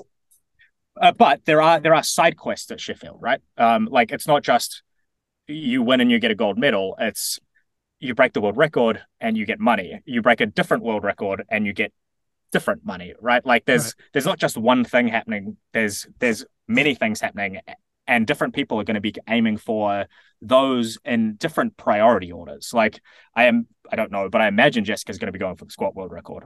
If Karlina is there, she's probably going to be going for the squat world record as well. But Agatha won't be. And they're all going to be shooting for the total world record. And depending on how it plays out, like Eric and Jess at the very end, because like they could be the final deadlifter of the women's group, could be deciding, do you just chip the deadlift record for the prize money for a deadlift? Do you chip the total to like be more than Agata and let's say Karlina's there and, get the total? Or what if you can pull a little bit more and beat Leah for the overall Sheffield Championship? Now you have like a bunch of different numbers to work with. You have to figure out what your range is. And so, you may like, let's say, go for the overall win over Leah, miss, and end up lower than Karlina and Agata, but that's not the true strength and how the day would have played down if it was a world championship. I'm working on a spreadsheet. That's all I have to say about that. I was going to say, this is insane. And you got like 60 seconds to be like, all right, because it would be, is Leah a possibility? It might be. And then if it depends how it plays out. And then it's like, well, how much am I gambling for Leah as opposed to Karlina? Well, that's just maybe it's only 2 kilo. We're here. You got 60 seconds to have this conversation. But if it's like, we're already in the 560s for the, 560 some odd kilo range, and it's 5 kilos, it becomes more and more. Oh, let's just try to win this thing. I would be shocked. Like obviously, the biggest advantage Jess has in this kind of showdown is she pulls last. That's why she won Worlds. You know exactly what you got to load the bar. If it's for the win, that's rather easy for you. But to the point that Arian and Rory are saying, depends how closely it ends up. All of a sudden, like, frig. Yeah, that's a toughie. If you have a bad day on squats and bench, then the chance becomes then it's very obvious. You know, we just shoot to the deadlift. But if you have a good day, then you have to really keep an eye on everybody. So it's like I said, blood pressure meds aren't working. Especially with money like that on the line, where you're like, oh wow, that's a really uncomfortable, dinner afterwards. If it's like, oh shit, but I'll buy. you think that's exactly? I might have just cost you 5,000 euros, but I will buy you this burger. So yeah, that to Jess, I'm gonna buy it. I'm gonna pay for this. You go. You're fine. She's like, oh, I screwed you out of, an apartment that you could have purchased, but this burger on me. Yeah. You have fries, whatever you fucking want tonight. You're fine. Rory, are you also planning on going to coach? I'm planning to go Parkway Unclair at the moment. I was just wondering, as far as like you guys from a coach's aspect, like, are you interested in, or is it exciting to like go early to Sheffield and be potentially part of like the interviews, if they're gonna like interview the coaches and stuff like that? Like, does that seem like more of a real sport to you guys now? I'm excited. Yeah. I kind of already said this on the Iron Culture podcast, but we got a big project for Iron Culture. And one of the things I would like to do, I can't claim we're going to do this because obviously SPD is like, you haven't talked to us about that yet. I would love to like incorporate that and try to capture what that looks like. And of course, SPD is trying to capture their own moment. So I'm sure there's going to be, rights and licenses and like not trying to step on any toes or anything with that. But so, yeah, I love that idea. I think this is an historic moment in powerlifting. And I'm excited about it. And I think we're still, I've only been asked by Jess to come. And I know from what she's told me that there's one coach per athlete. I think that's currently what we found. Because one of the things I was maybe trying to secure was to have one of the Canadian coaches there with her as well. But because they've actually handled her on game day. But like I said, this is a very unique meet. I don't know how much that's even going to be a benefit, like with me trying to figure out a percentage over the world record and whatnot. But yeah, anyway, to answer your question, yes, I love that idea. I think it's awesome. And I think it's great that the Sheffield is doing so much. And big shout out to SPD for organizing an event that has all that kind of press and opportunity to build that interest. No question leading into this, everybody should be trying to capitalize, like from, the training to boarding the plane, at the hotel, the vibe at the hotel, hanging out with all the different international lifters, and all the biggest stars are going to be there. They'll have like who's who in terms of fitness, whether, that are going to be there in the audience as well. Like it's going to be jarred full of people. So the opportunity to put out content, like I'm sure they might have some ideas of, okay, look, in these areas, we'd like it solely, but they also do want people pumping out content so that when people grab their phones on that weekend, all you're going to see on all your favorite social media people is Sheffield, and it's going to be different. It is going to be special. This much I already know. So we'll see what happens, but yeah. I'm glad you're going to be there, man. It's been a hot minute. Was it 2018 since I seen you in person? Yeah, unfortunately. Yeah. I don't know if you guys heard about COVID, but it kind of wow, that was something. Wait, what? Tell me about this, Eric. Yeah, exactly. It's some kind of I heard it called the plandemic. I don't know. That's right. I was about to say. I hope he said something controversial. And how to get King of the Lifts banned. Yeah. That's right. I hope it gets us flagged. And this whole episode's gone. People are like, whatever happened to that episode? Well, I hope you had to be up there quick. But yeah, it'll be an intense moment. And if Carlina goes, 2 people from New Zealand would have been going. I'm not sure if Evie's obviously already secure. There's other people who are vying. I don't know if he's done enough, but what are your thoughts on Tim Monagatti? Did 800 kilos international competition, did this at the Commonwealths. What were you guys' impression? Were you guys expecting more, less? Was this probably what he was looking for? What are we looking at here, fellas? So if we go back to my idea earlier about the Sheffield organizers SBD having sort of a criteria list of what it would take to invite people, I would have said that Tim may get an invite, a wildcard invite, based on his performance from Commonwealths. And the reason I think that is that the original number was 95% of the 83 kilo world record, which is 799 kilograms. He went over that. He went 800, which makes this over 95%. And the other thing is that they are aiming for diversity in the people that they invite, right? Like they're not looking to invite all American lifters or all European lifters. And as far as I know, they don't have an Oceania male yet. And I would say that Tim would be a great fit for that. He's hit the total, great representative for New Zealand, representative for Oceania. I would probably like trying to take off my New Zealand hat and my Tim's friend hat and put on my sort of like slightly objective neutral hat. I'm going to stop that metaphor. I would say that he's probably a good person to take one of the male wildcard spots. Well, what was the total that won? Was it 802.5? That one at Worlds? 802.5 that one at Worlds. Yeah, Delaney Wallace at 802.5. Now, obviously, Delaney has hit 822.5, so he's capable of more. But winning Worlds was 802.5.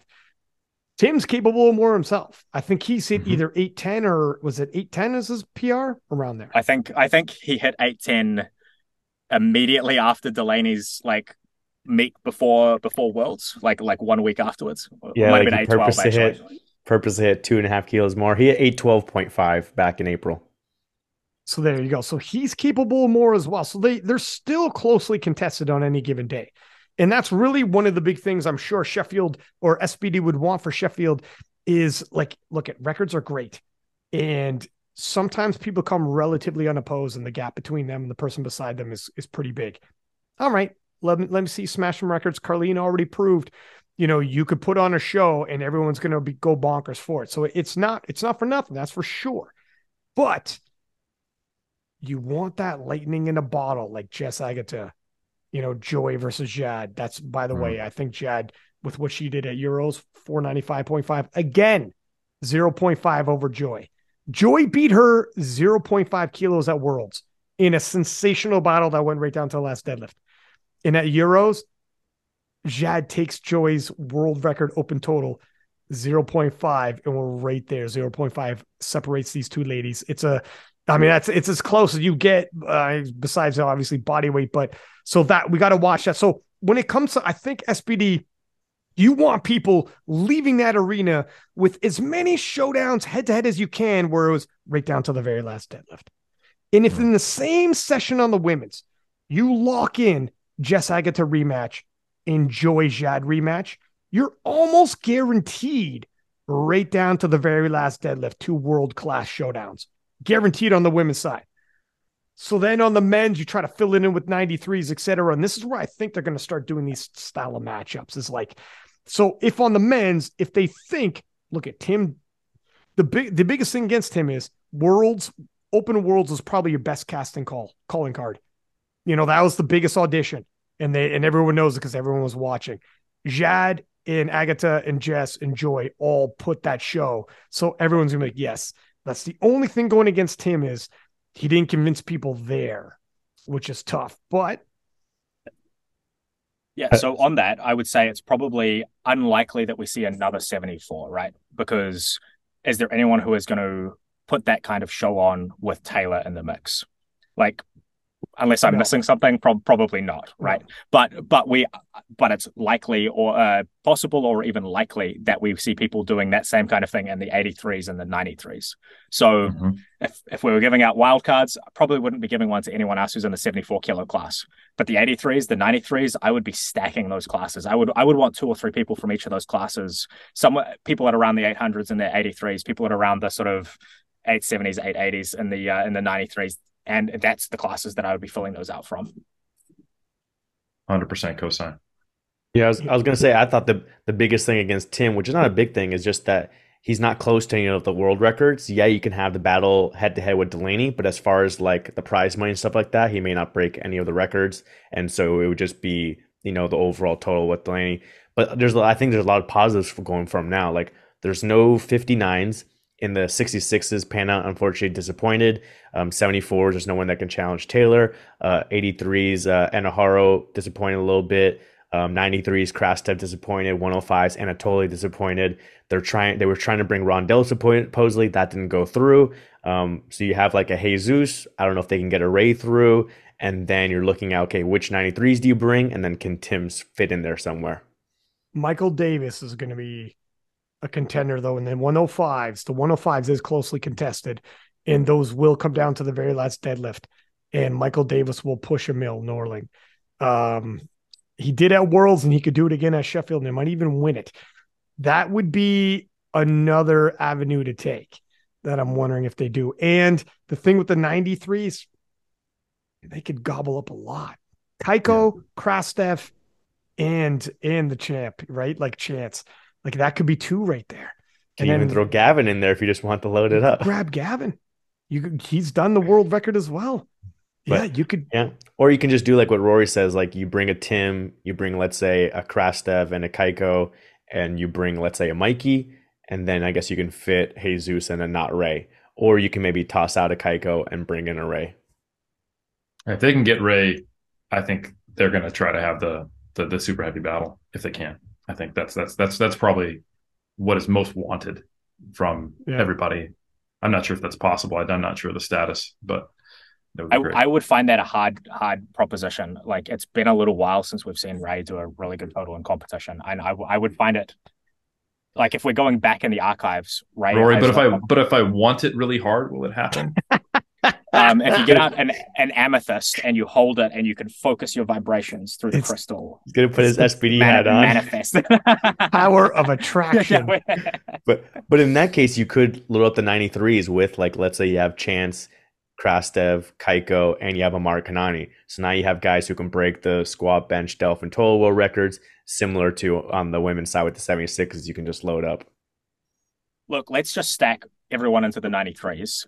If they're in 105, they can cut. If Tim can just like not water cut, he can come up to like 88 kilos or something. Only 93s on the men's side. That's it. That's right. Only 93s. Jesus Alvarez is signed up as a 93. And Taylor has to get over 93s. Dude's got to put on like 20 kilos. It's going to be great. That's right. Yeah, it's going to be the water cut is going to be phenomenal to watch. You don't want to stream that. Yeah. Yeah, Jesus dies and Taylor gets diabetes on the day. So, yeah.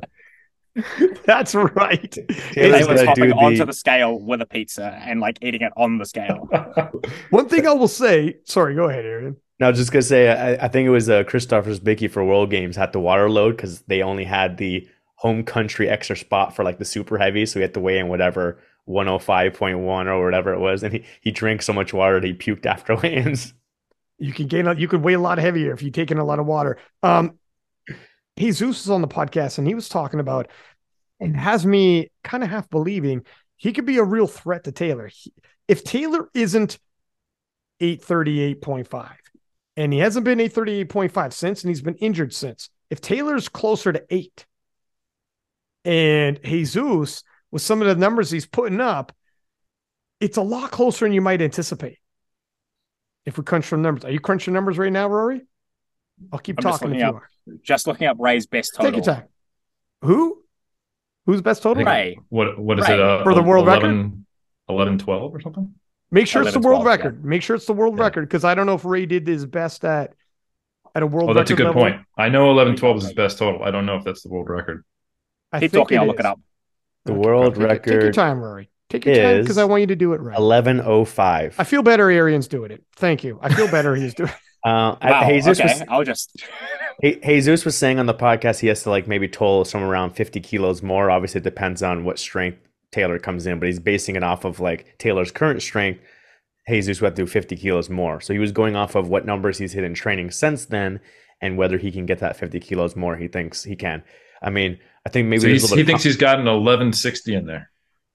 That's what he was saying, 1150 or somewhere around there. The 60 kilos at that is. I was going to say, I don't know which hat Rory currently has on, since Rory was one of the platform referees during that session at Worlds. And Rory just said he's going to Sheffield, but he's unclear of his duties. So maybe he'll be a platform referee again. Oh, God. Can you imagine? Red light Rory shows up. Let's not do that. But listen. Here, I'll say I was unpopular after Worlds. Can you imagine after Sheffield? But listen, Jesus also said he was injured. And he had actually mentioned it on the podcast. I'm actually going to drop that clip, Aaron. You cut up that clip for me. I'm going to drop that clip. So he wasn't even 100%. It wasn't just the calls. He actually said on it he had issues making depth and lockouts due to this injury as well. So he took some ownership on that. Just saying it's not all, Rory and the refs here. He did just hit a 413 deadlift. I'm watching it right now on kilo plates, holds at the top, grip isn't slipping. Looks like he has more in him too. So potentially he's 100% and numbers are heading up. Well, he's 100% now. His injury is long gone, and it's possible. A Ray would be nice, but I think he's gunning for Taylor. I think he's gunning for the whole thing. And I think it's not as crazy as we think. And 50 kilos is big, but when you're already at 1,100, 50 kilos is not as crazy. Yeah, you find 50 kilos more, and he's young. Even then, it doesn't need to be that he has the strength for the 50 kilos. He has to just be within whatever the last attempt needs to be, a regular jump for like Ryan to like sell it. Let's say he hits a 400 delf on his last attempt, on his second attempt, and he needs like 420 or 425 or something like that for the third attempt. So he loads it up and you're like, well, he's done 413 in the gym. He needs to pull 420 for the win. Even if he misses, it's still like a storyline that someone was challenging Taylor. It wasn't just Taylor running away with it the whole meet. 100%. And so we're putting the pressure on Ryan here to perform rather than anyone else. Is that right? Correct. I hope you don't get performance anxiety, Ryan. I hope you do well at Sheffield, Ryan. So, yeah. He's training hard. Do well at Sheffield.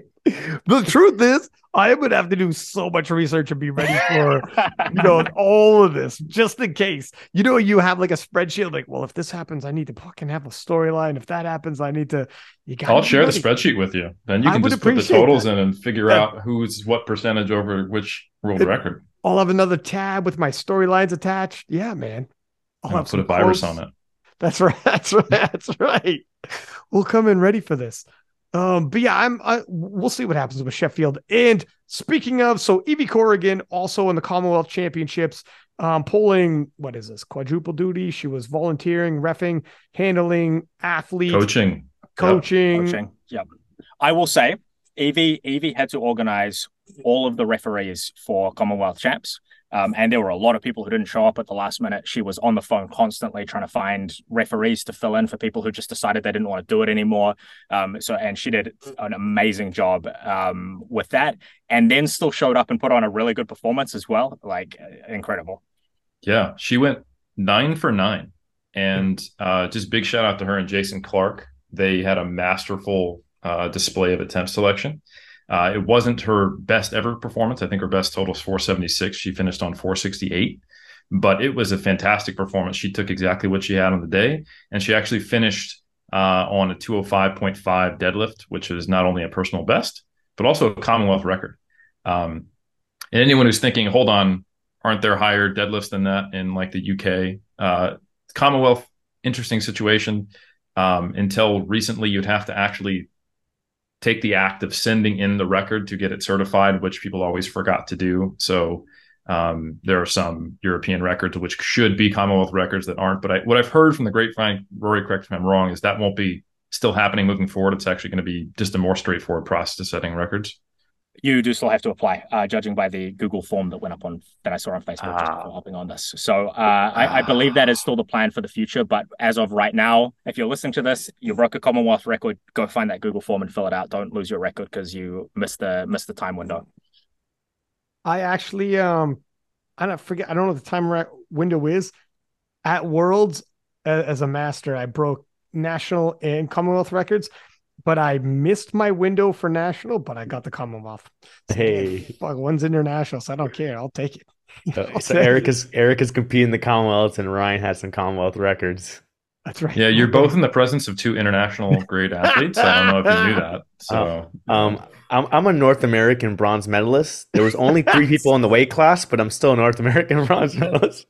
He was on the podium. I got a silver medal at Oceanias once. So, like, if we're comparing, oh wow, this is quite the debate. So we are actually 4 extremely impressive international grade lifters, is what I'm hearing. Extraordinarily mediocre lifters. Extraordinary. With international experience. Wow, man. Nicely done here.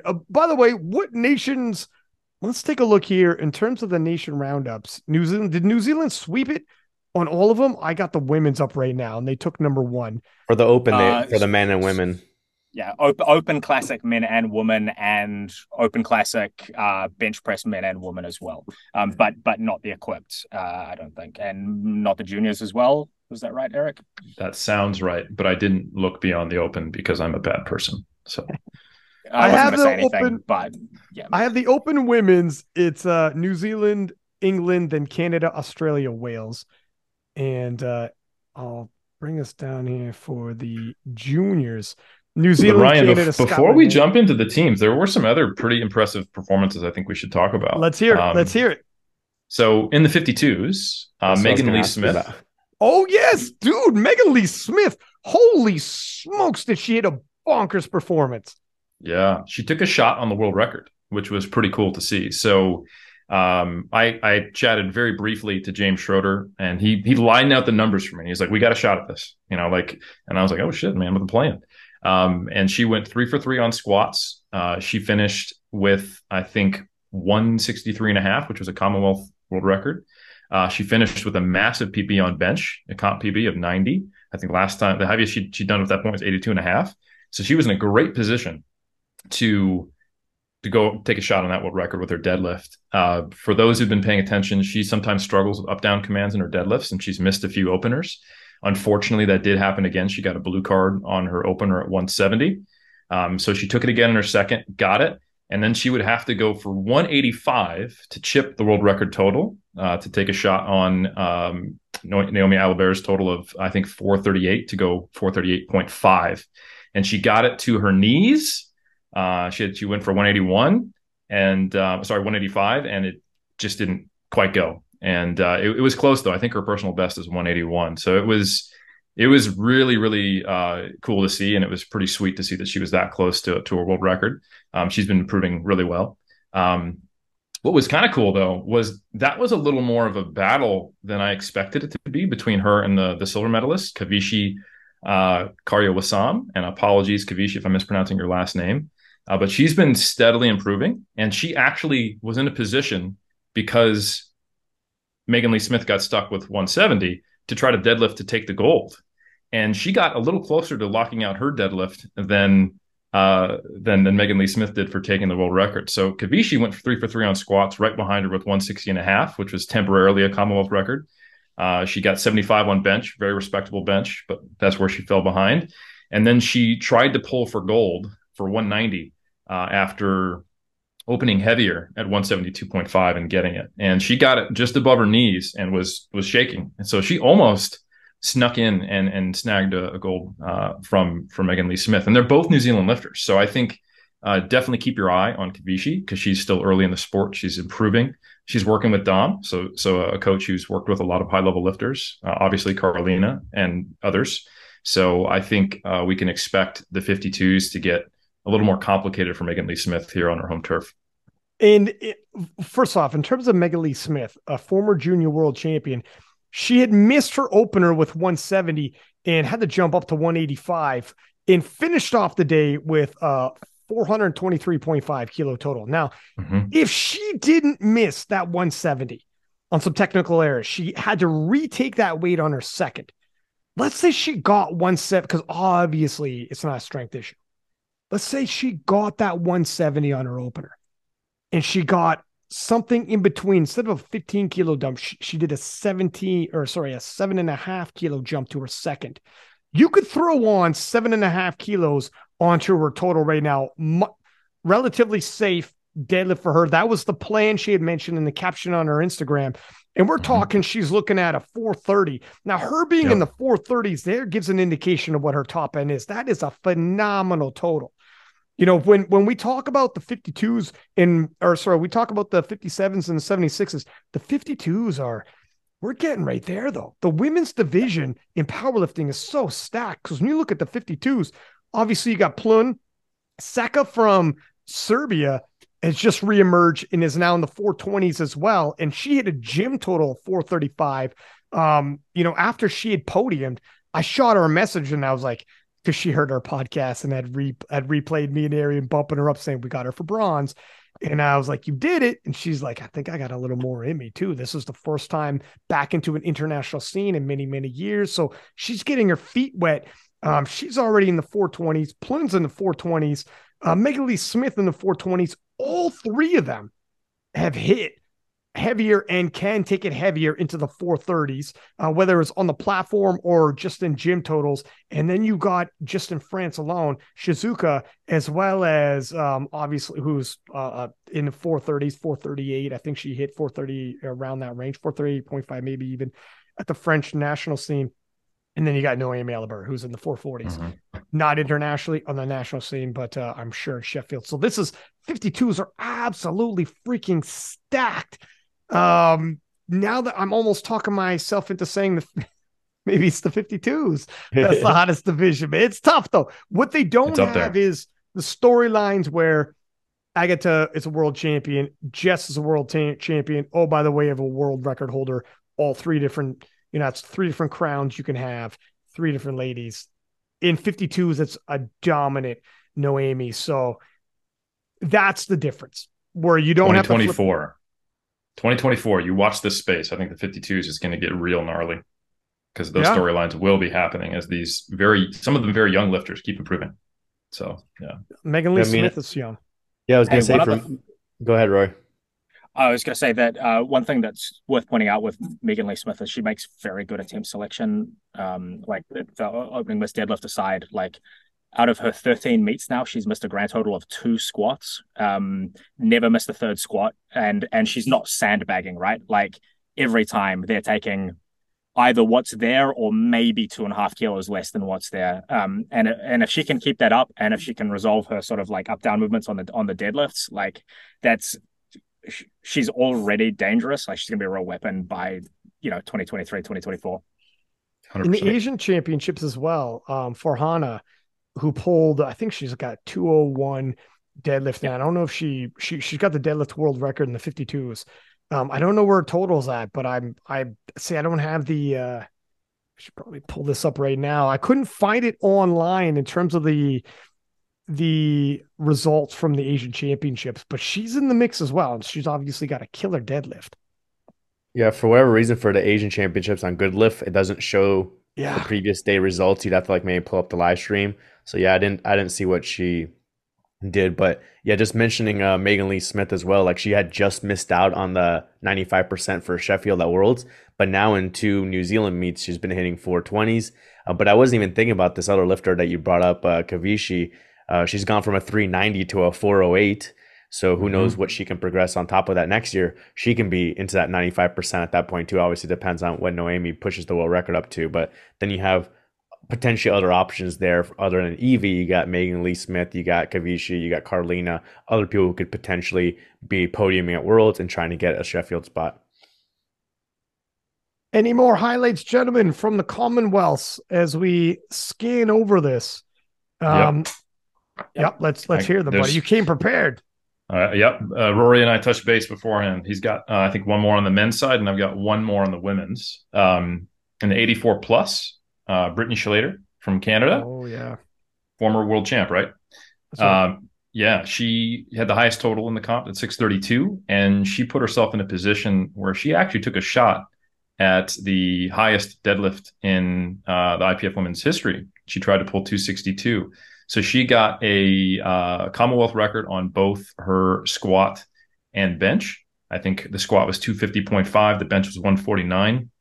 And she has more than 632, which I think is an important thing to point out because she missed her opener on deadlifts at 232.5 and then got it on the second. And then she decided you know what, load it up at 262. I want to get the biggest deadlift, and it wasn't that close. I don't want to lie, but there was it was a legitimate attempt. It wasn't like it didn't come off the ground.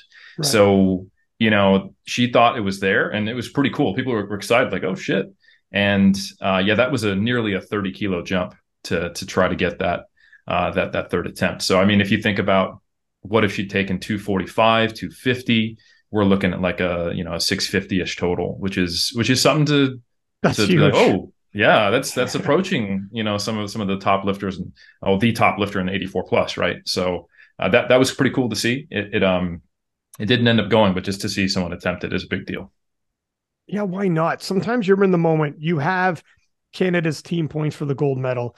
You got the gold medal for yourself as well, and you're like, let's load up. If you're feeling so inclined, this is the place to do it. And it's an official world record if you can.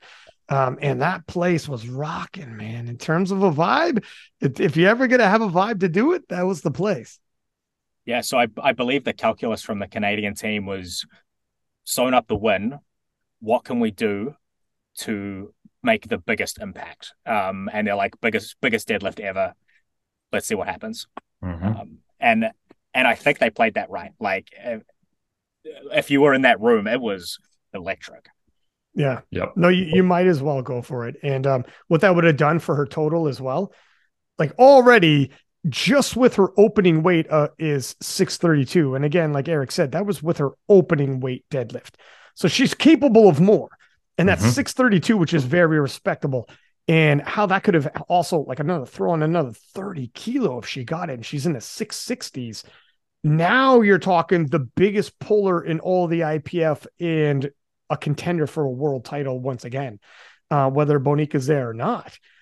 So yeah, exactly. A little bit of, you might as well push all your chips to the center of the table and just go for it all. It looks like her PR was 617.5. So she already had a PR total with that 632. And I watched the squat and bench. She sandbagged those a little bit. Like I think she conservatively had 2.5 or 5 kilos more on the squat, and maybe let's say put another 2.5 kilos on the bench. So now you're maybe at 640, and then you take a more moderate deadlift, and you're getting to what you said. Her PR deadlift is 250. So now you're looking at that 650, 660. Even if she's not necessarily on Bonica's level, she's now up there with, Sunita, Leach, Miager, all those group that are, placing well at Europeans and at Worlds. Yeah, she's a podium favorite for sure, if nothing else. And she's been to Worlds before, so she knows, she's not accustomed. And serves to note, man, she did a hell of a travel. All these people, like Canada is a far travel to get to New Zealand. So she almost pulled it off. Who knows? Maybe Malta, a much more favorable travel.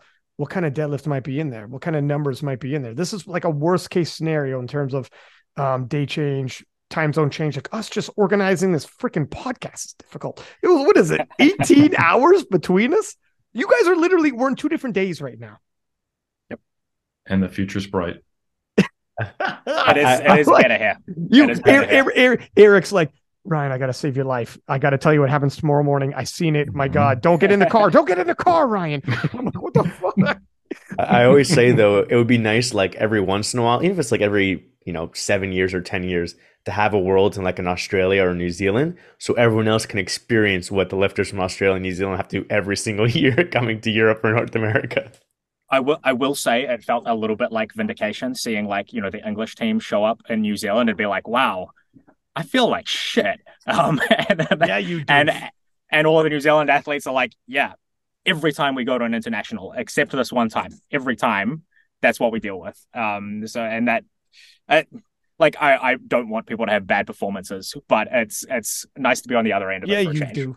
Yeah. I tell you what, at the end of the 17-hour flight to Dubai, I want everything bad for everyone. Let's just put it that way. But it's definitely a factor, so everyone gets to experience it. And people will obviously say, oh well, Carlina hit 600 when she didn't have to travel. But you can say the same thing for like the performances at the Arnold USA, like Ray Williams' best numbers or Blaine Sumner's best numbers, whereas in USA versus when they have to travel at World. So like you have those meets where you can get that home field advantage and do well. And then the Worlds, you have to travel wherever it is and just try and win.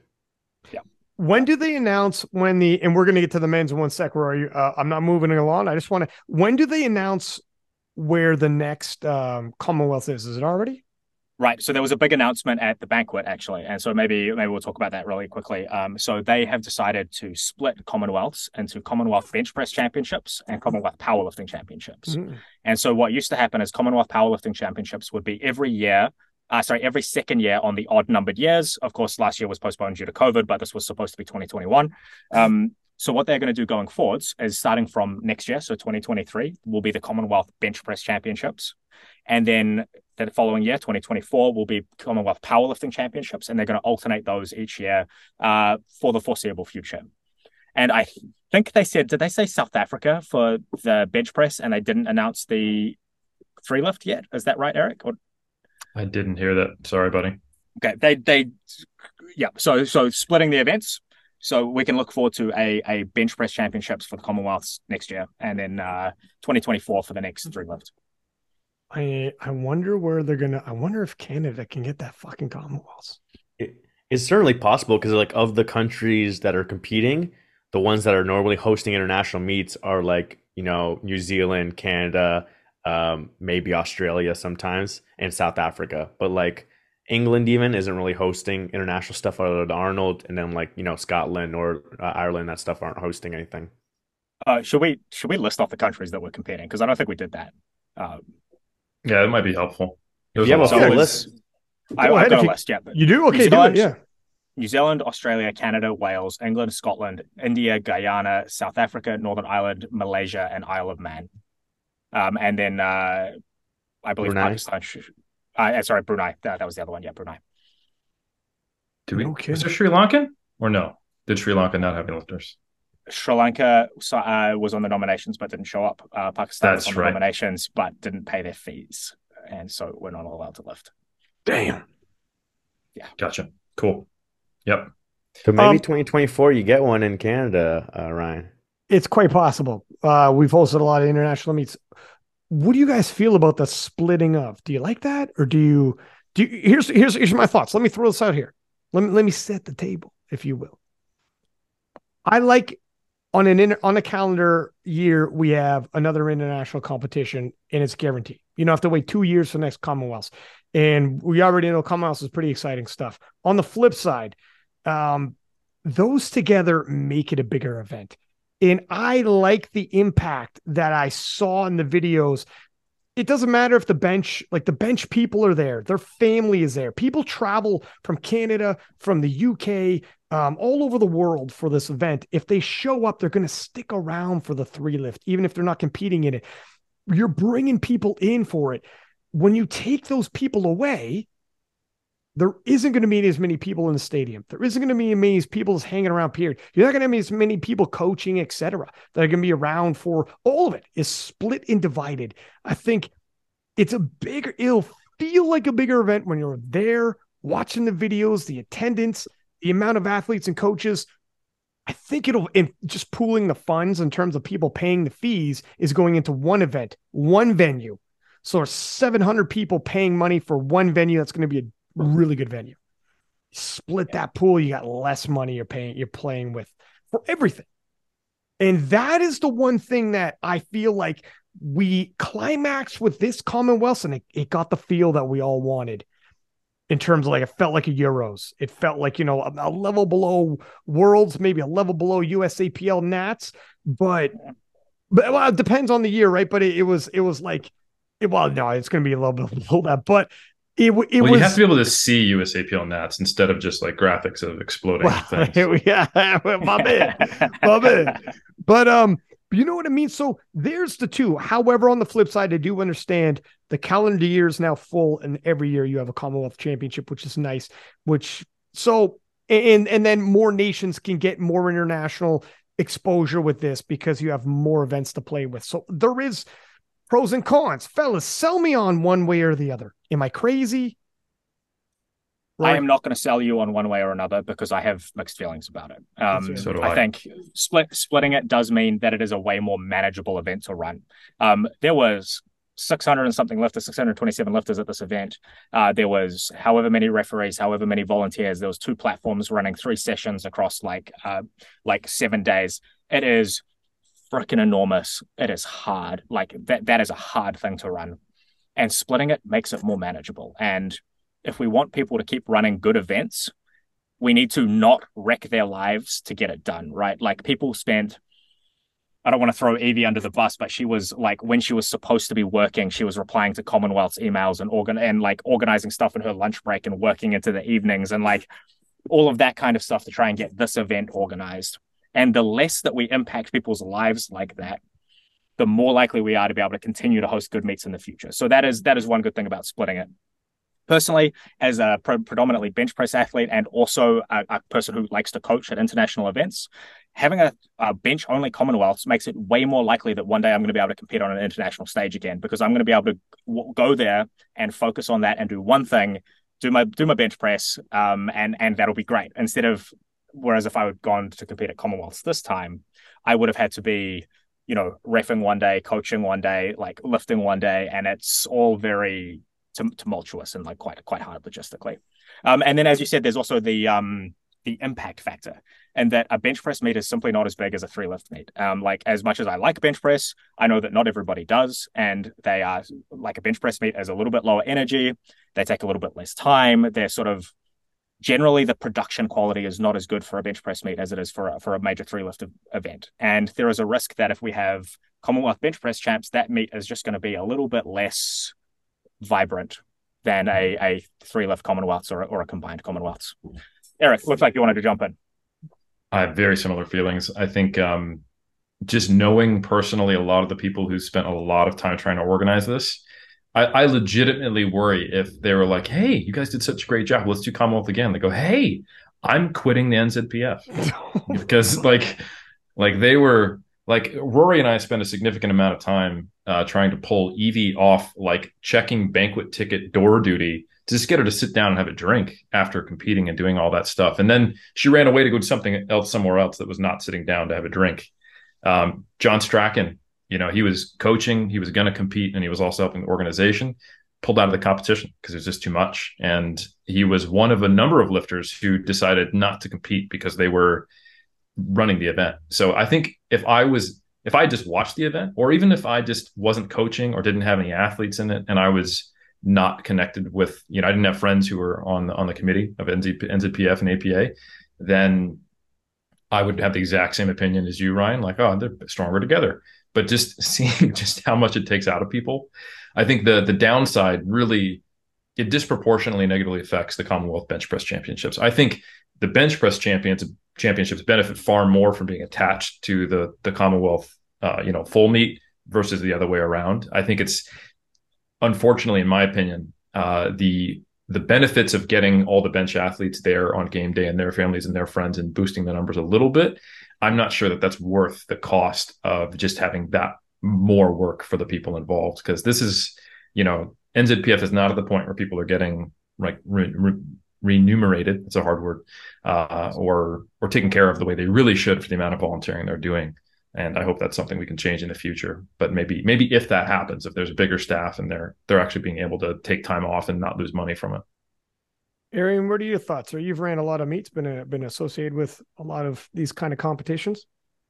Same thing as these guys are saying. There's pros and cons to each. Yes, putting off the bench press may hurt the bench press as far as like where it gets hosted or who wants to host or how much money they can put into it. If it's going to be, let's say, like 50 lifters or 70 lifters rather than being attached to this meet that's like 500 plus.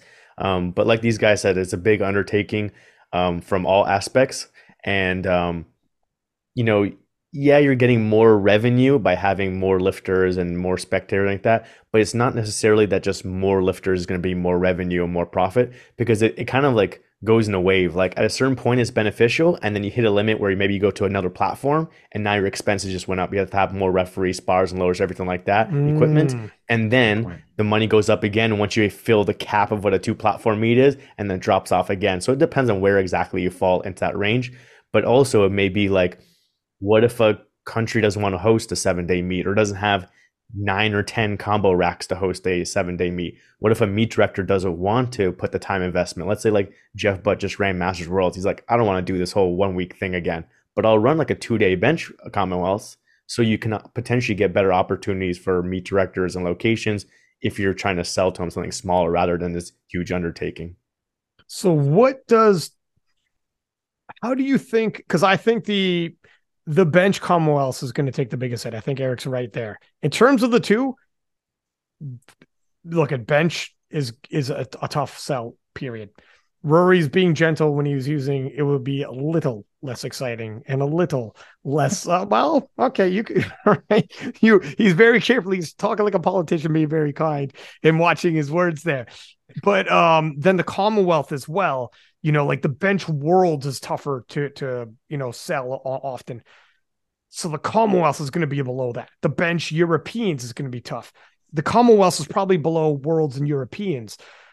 I do worry what that might be, what that's going to look like. But, some nations that will otherwise not have an international competition now can get one and can get their feet wet with holding an international competition and understanding what that's like, accommodating people from all over the world. So that's good. Maybe some budding nations that ordinarily would never win a bid for an international competition now can win that bid. And now some places like, other parts, whatever we just went through, like Guyana or whatever. I have no idea. I'm just throwing this out there, but other nations now, it's far more feasible. So there's pros and cons there. But what do we think the 3 lift will look like? How would that impact the 3 lift? The schedule remains the same. It's every 2 years, but you don't have the bench. Eric, you touched on it a little bit in terms of, those bench people aren't there. The people who came for the bench people aren't there. But do you think it impacts it much? Do you think it takes away much? Or do you think it's going to keep that feel? Because I really enjoyed what I saw coming out of there. Rory, do you think that we would have been able to run one platform if we didn't have the bench? Yeah, I think so. It would have been a little bit trickier because we had basically it was the classic 3 lift on one platform, which was of course the premier event is the classic 3 lift, and in particular the open classic 3 lift. And then the second platform which was by no means like an inferior platform. It was still a great space, great warm-up space, but it was a little bit smaller. And that was all of the bench only classic and equipped. And I'm going to say all of the equipped. I'm not 100% sure, but I think it was all of the equipped was on that as well. And there was just fewer equipped competitors. So I think if we hadn't had the bench only, we would have been a little tighter on scheduling because we would have had to move the equipped 3 lifters onto the main platform. But I think that would have been okay. I really think it was the bench only that sort of pushed it over the top, especially because some of the teams set enormous bench only teams, right? So you go sub junior, junior, open, M1, 2, 3, 4, times 2 for male and female, times 2 for classic and equipped. That's basically how many equipped bench presses in DSN, for example. There were some very large teams. There were a lot of bench only athletes. Yeah. So given that, Ryan, I think if we were able to keep it to a single platform, I think it would have been even though it would have been a non-linear reduction in the ease of running it, in my opinion. It would have disproportionately made it a little bit easier on everybody. For example, the reason I ended up coaching an additional bench-only athlete is because Rory was coaching on the platform. He physically couldn't be in 2 places at the same time. And that happened multiple times. There was, having talked to the coaches, some of them were like, oh, I'm coaching someone in this session. So I think there was, I'm not going to say any names, but there was probably less than the ideal level of prep and communication with the athletes, with the platform coaches, because it was just a lot. People not only had their own athletes because, New Zealand brought a big team. We had an A team, we had a B team. So there's a lot of people with athletes they were coaching. And then occasionally, because we have some pretty prominent coaches here in New Zealand, they had athletes from other countries, like Kendrick Kwan is an example. I know a lot of the coaches around here, and I know that it was a big strain on them. So I had it relatively easy. So trying to put myself in their shoes, I think they probably would have appreciated it if there would have been one platform, because it would have made lives a little bit easier and people's game plans a little more lock solid, and therefore the athletes feeling a little more confident in their position. Well, there's one coach that wasn't there. I asked Carlina. She said she didn't see him. No Brett Gibbs. Anybody know what's going on with this young man? I believe Brett recently started a new job, and he has caught up with starting a new job. Totally on powerlifting related. Yep, I'm powerlifting related. So Brett had athletes there. I helped coach one of them. But no, he was he's occupied with non-powerlifting things a little bit at the moment. Because I was really, one of the things I was looking for was New Zealand. Yeah. So whenever I think, I'm from that era, when I think New Zealand, I'm thinking Brett Gibbs. And I thought, man, we're going to see Brett Gibbs popping around in there, handing in attempt cards and in the crowd, and it's going to be some pop. But so that kind of hurt a little bit for guys like me who are looking for, like, IPF has come back to New Zealand. Let's see Brett Gibbs around, but it is what it is. Do you think he might be, do you know, Rory, is he going to be like, so he's still coaching and whatnot, and he's staying in the game in that respect? Yep. He's still coaching. He's still got a lot of athletes in New Zealand. Yeah, still generally involved, but just wasn't at Commonwealth this time. It's really a big ask on people to say, hey, can you take a week off work to come in, like, be at this event? And like, right. So there was a lot of people who were, in for a session or two and then ducked back to work for the rest of the day or and things like that. And he doesn't live in Auckland. And he doesn't live in Auckland. He lives like almost a 10-hour drive from Auckland. Holy shit. Okay, never mind. I don't think you appreciate quite how big New Zealand actually is. No, it's adorable when I hear that coming from Canada. No, New Zealand is the same length as California. Is it really? Oh, yep. Damn. Okay. Yeah, it's 2/3 of the landmass, so it's a little skinnier, but it's like it's not a tiny little island. So it's pretty big. What logistically wasn't going to happen, but if it came, I would have freaking even had like Brett there for like some kind of a ceremony, something for what he's done with, like, powerlifting in New Zealand and being the first open world champion and was in all these showdowns and whatnot. Like, that's what I would have tried for something. But I mean, logistics play a role as well, right? They're like, and now the opening ceremony, Brett Gibbs. Well, I would have had him, or even at the closing or something. If he imagine it kicks off. Imagine, because I know they did the All Blacks, the dance they do. Shit, I forget the name of it. Haka. And imagine Brett Gibbs kicked off with some kind of a speech, some kind of a give him hell speech, and everybody like, oh shit, let's rock and roll. Brett Gibbs just said, give him hell, the home nation. And you guys, I don't know. This is the things that I would have, I would have lost it if I saw that. I love how like in your mind, like, Brett Gibbs is like Mickey, like Rocky's coach, and he's like, I know this might not be Brett at all to give a motivational speech. I'm just making up like somehow being away from the sport for like 3 years, he's become like a 65-year-old legend of powerlifting. And like, you know what? Back when I was the Open champion, these guys go there and give him hell. You miss your second deadlift and you come off, and it's Brett on the side, and he pulls you in for like the pep talk of your life, and you come back and hit it on your third. That's right. He's like, defend our firemen. That's right. We're firemen. We love the fire. We move the fire. It was like, God damn, Brett was drinking today, and he's very aggressive. I'm like, wow. I took it as like Ryan's thinking more American style, like, Brett comes out wearing his flag and he's got his gun. The crowd goes wild. Brett Gibbs. This is what I'm thinking is the American movie where that's what they would have done in, like, if it was American football, you bring in the guy, the local legend, and he gives a little speech before they start it up. You know what I mean? Eric, you know what I'm talking about. Yeah, and then Al Bundy, talking about how he played football back in the day. Everybody gets riled up. Tell a war story and throw the mic down and whatever. It is what it is. I feel like there might be some cultural differences there that would make that not land quite the same. Though Brett would be like, the fuck? I'm not doing that. Instead we have tall poppy syndrome. We don't have that. Yeah, it's a little different. So tell me about the men's, kind Sir Rory. Speaking of.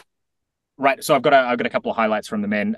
So in the equipped men's bench press, Garrett Bentley benched 322 kilos, and like, that's not super close to, like, it was very cool to watch though. Like, so he took 315 on his opener, missed 322 on his second. It looked like he couldn't quite pop one of his elbows out, but then came back and got it on his third. And so that was really cool to watch. He that was the second day of the lifting. First day he coached the entire day, came in second day, best equipped bench presser, and let's just say best bench presser in the Commonwealths.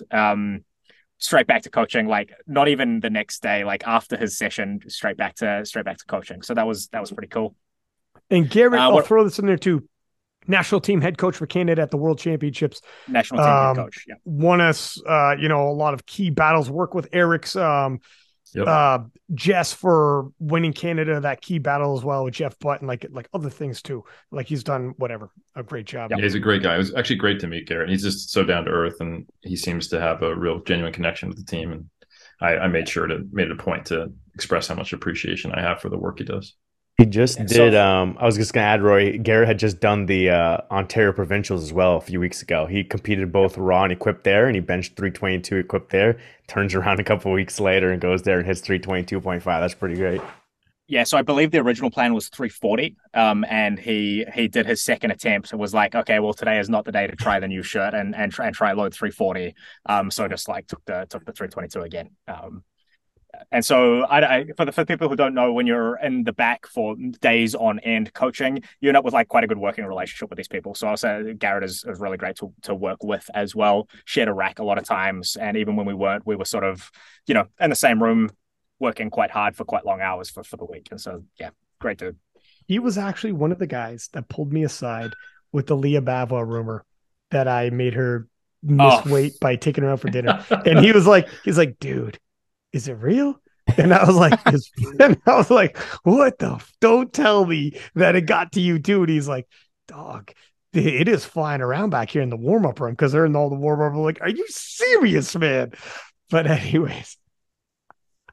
So a couple of the highlights from the men's. And the classic 3 lift, Leonardo, I'm going to get this name wrong, Sukitra. I think it's Susitra, I think. Susitra.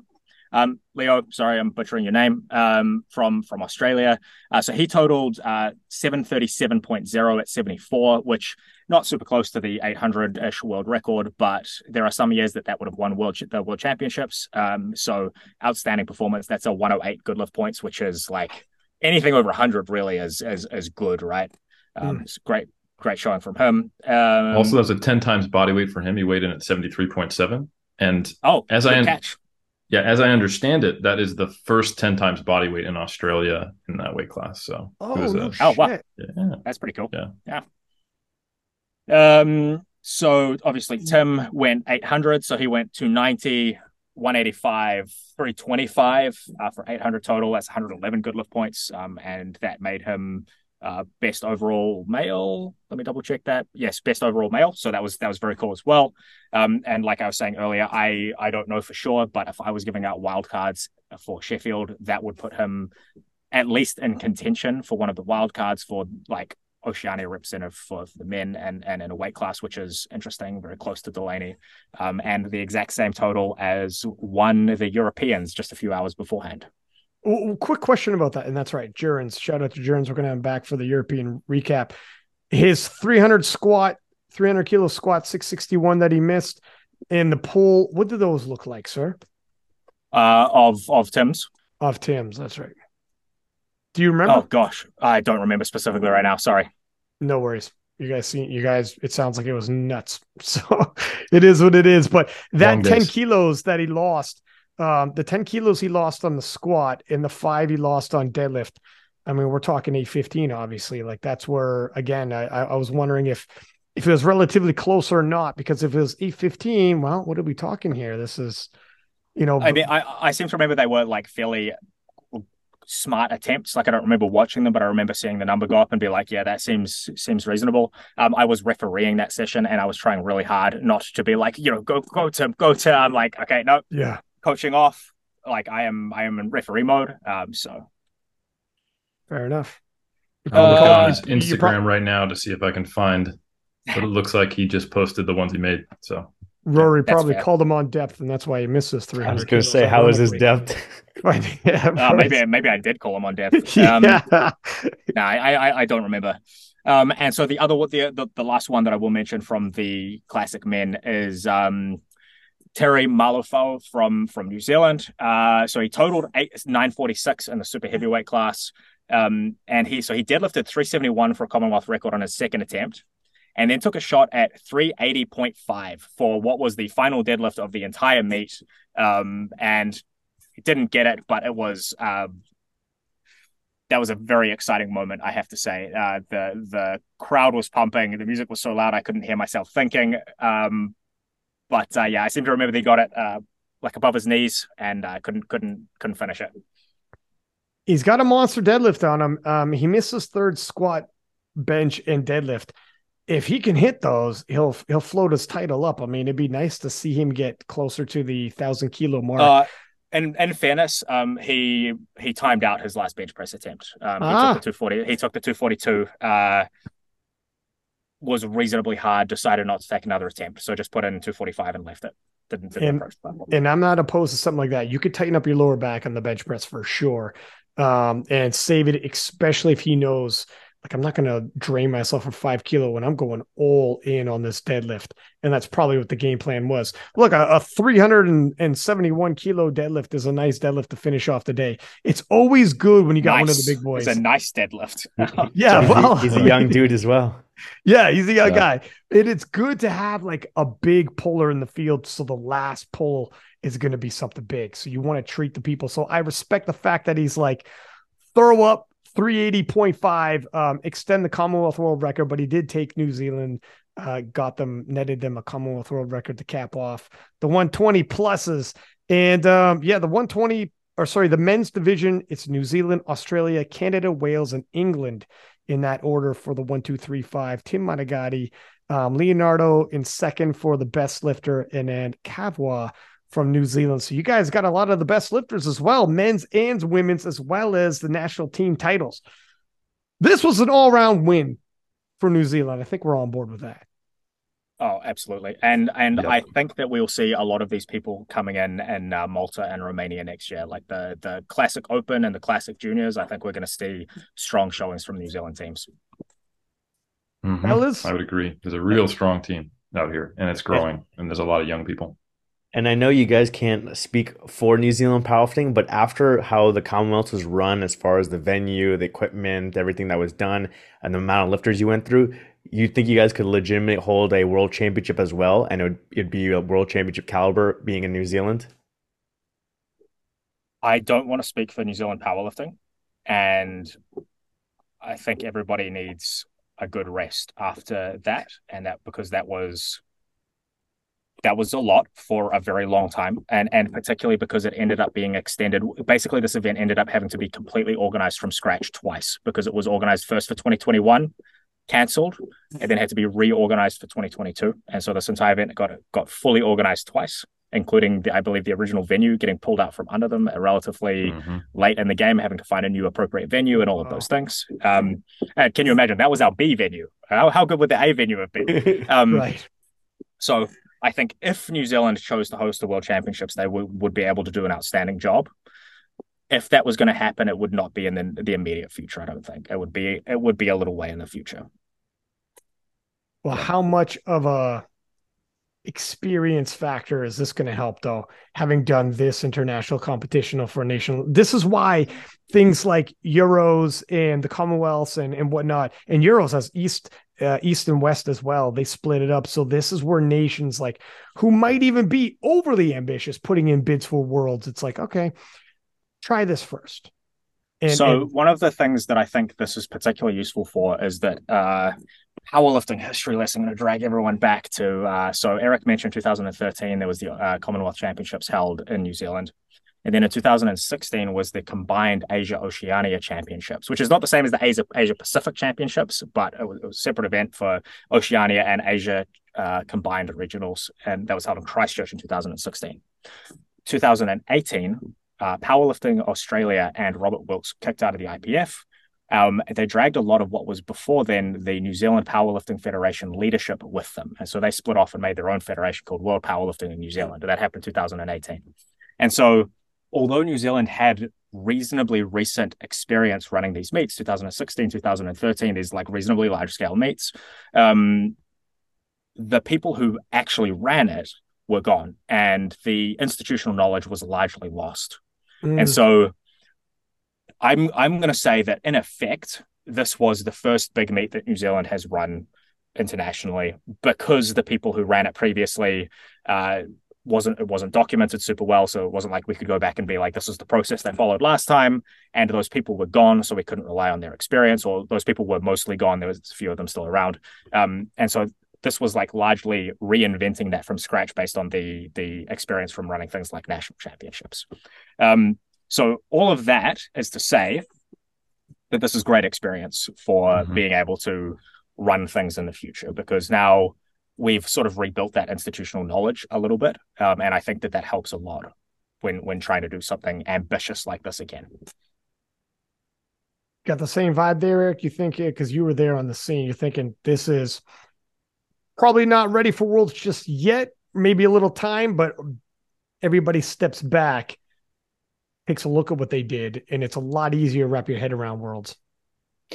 Yeah, I think to exactly to Rory's point, I was there at our post-nationals meeting where Robert Wilks and Robert Keller were, to put it nicely, fighting on stage and shooting arguing on stage, arguing awesome. For the heart of NZPF, and we went from voting on whether we'd stay, to promises that the leadership would stay, to that changing in some cases and others not, and then we all know what happened with WP after that. And now we've had all the lifters from many of the lifters from WP and those other feds come back, and we've had a lot of really awesome but also young people volunteer into positions of leadership in NZPF, which I will say very confidently, and I don't mean this disrespectfully to what the committee used to look like, it's a good thing. I think the way it's being ran now is a significant step up, and I think like there's no replacement for experience, but at the same time, just because things were done a certain way doesn't mean they can't be done better. And I'm actually really looking forward to the future, because now we have a combination of a really good working team with a lot of innovative, hardworking people who care and are passionate. And now they have the experience. So I think Commonwealth ran very well. The only critiques I have are that there was a cost to people's time, energy, mental health, their own personal competitive aspirations. But I don't think anyone from the outside saw that. You only know that because Rory and I are telling you about it. For sure. So I think from the outside, I'm sure someone who just attended the competition or watched the live stream is like, yeah, they could host Worlds. And I think the capability is there. But like Rory says, the recovery needs to be there. They need to deload, folks. and then I think once that happens, this experience will be something that's viable. And I think it'd be pretty cool to see. Might just need more people involved, if possible. Potentially. Eric, I want to see what you think about this, but I am going to say that as of this week, NZPF, I think, has properly now recovered from the World Powerlifting split 4 years ago. And I think this week is where I can really say that with confidence, because now we have the experience running the international meets again. We've got people with experience in the leadership positions again, albeit young, but that still means they've now got 2, 3, 4 years experience in those positions. Our international referee ranks have been refilled somewhat. There was a period there where I was the only active international referee. We also had Graham Fong, but he's very elderly. And now we're up to 6 international referees again, which is like a much healthier number. And I think now we can say that we're probably in a stronger position than before that. Would you agree with that? 100%. And probably what I'm a little more aware of is just on the coaching side. AUT and a lot of the research I do, and the whole reason I came out here, is very tight links with NZPF, and that's strengthened over time. And like not a lot, but a handful of people have come over internationally to do their PhD work with me, specifically study powerlifting. And now we have like some legitimate, like very highly skilled, extremely experienced, technically sound coaches. And I just see NZPF as a great spot on the coaching side. And that's also mirrored in terms of refs, everything. So I think it's really coming together quite nicely. And I think NZPF is in a strong position right now. And I'm really excited to see what the New Zealand team can put together. I think it's going to be disproportionate to the size of the country as far as how much success we're going to continue to have. It's always been in powerlifting. I mean, in that whole region, it's remarkable. New Zealand is definitely a powerhouse, and look into the future.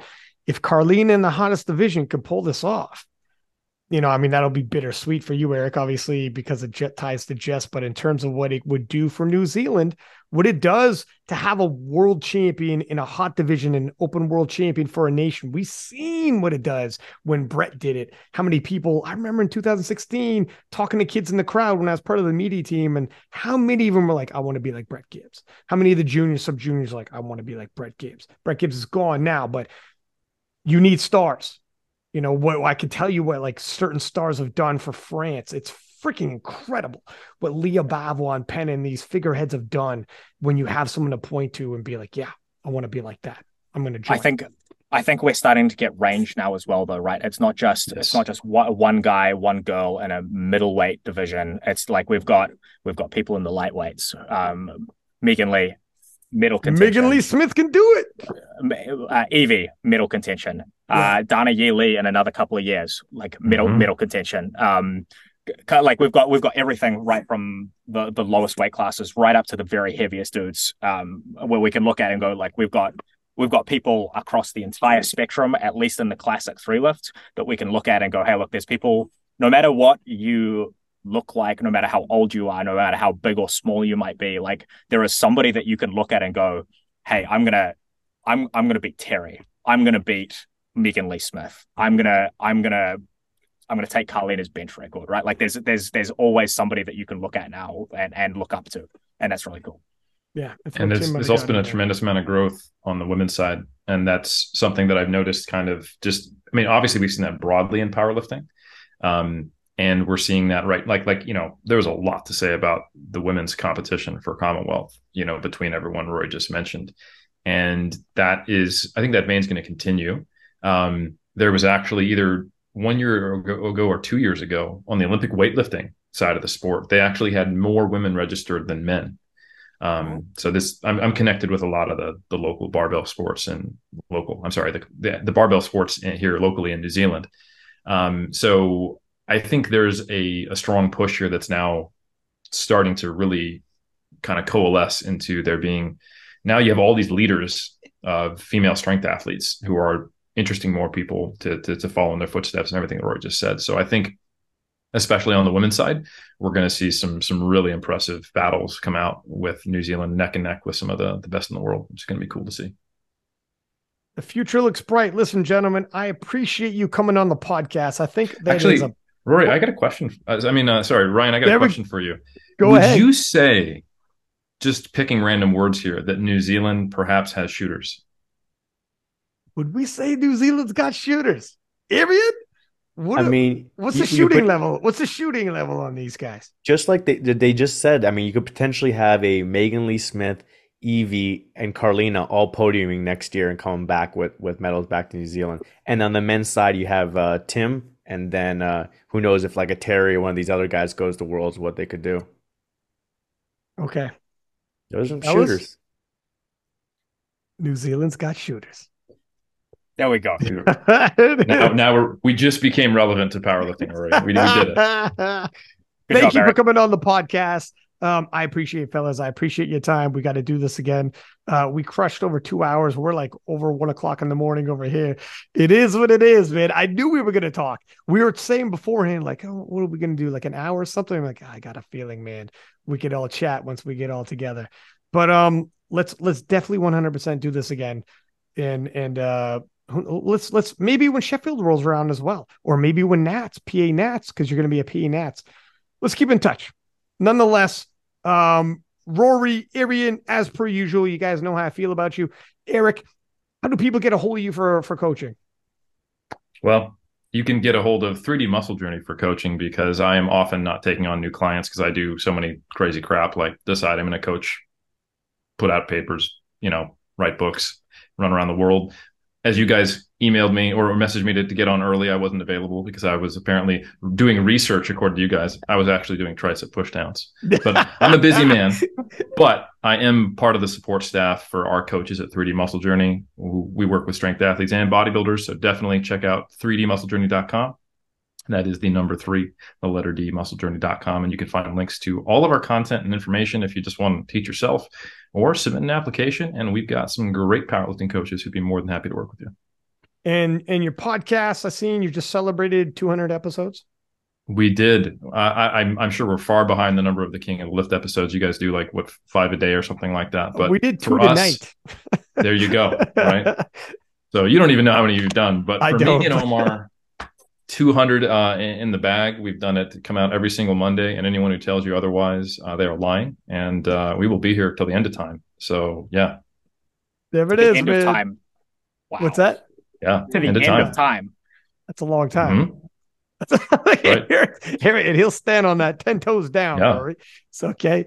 And if that ever's not true, I'll deny I ever said that, and that'll be canon too. So you just right. That's right. Well, thank you very much for coming on, and everybody listening. As per usual, subscribe or whatever platforms. Give us high ratings; it's much appreciated. Tag us, and we will hit you back in the stories. If you want to debate some powerlifting, by all means, tag us. But make sure you come correct, because we have done our research and our tricep push downs. Until next time, 6-pack Lapidat, 6 up, and we are out.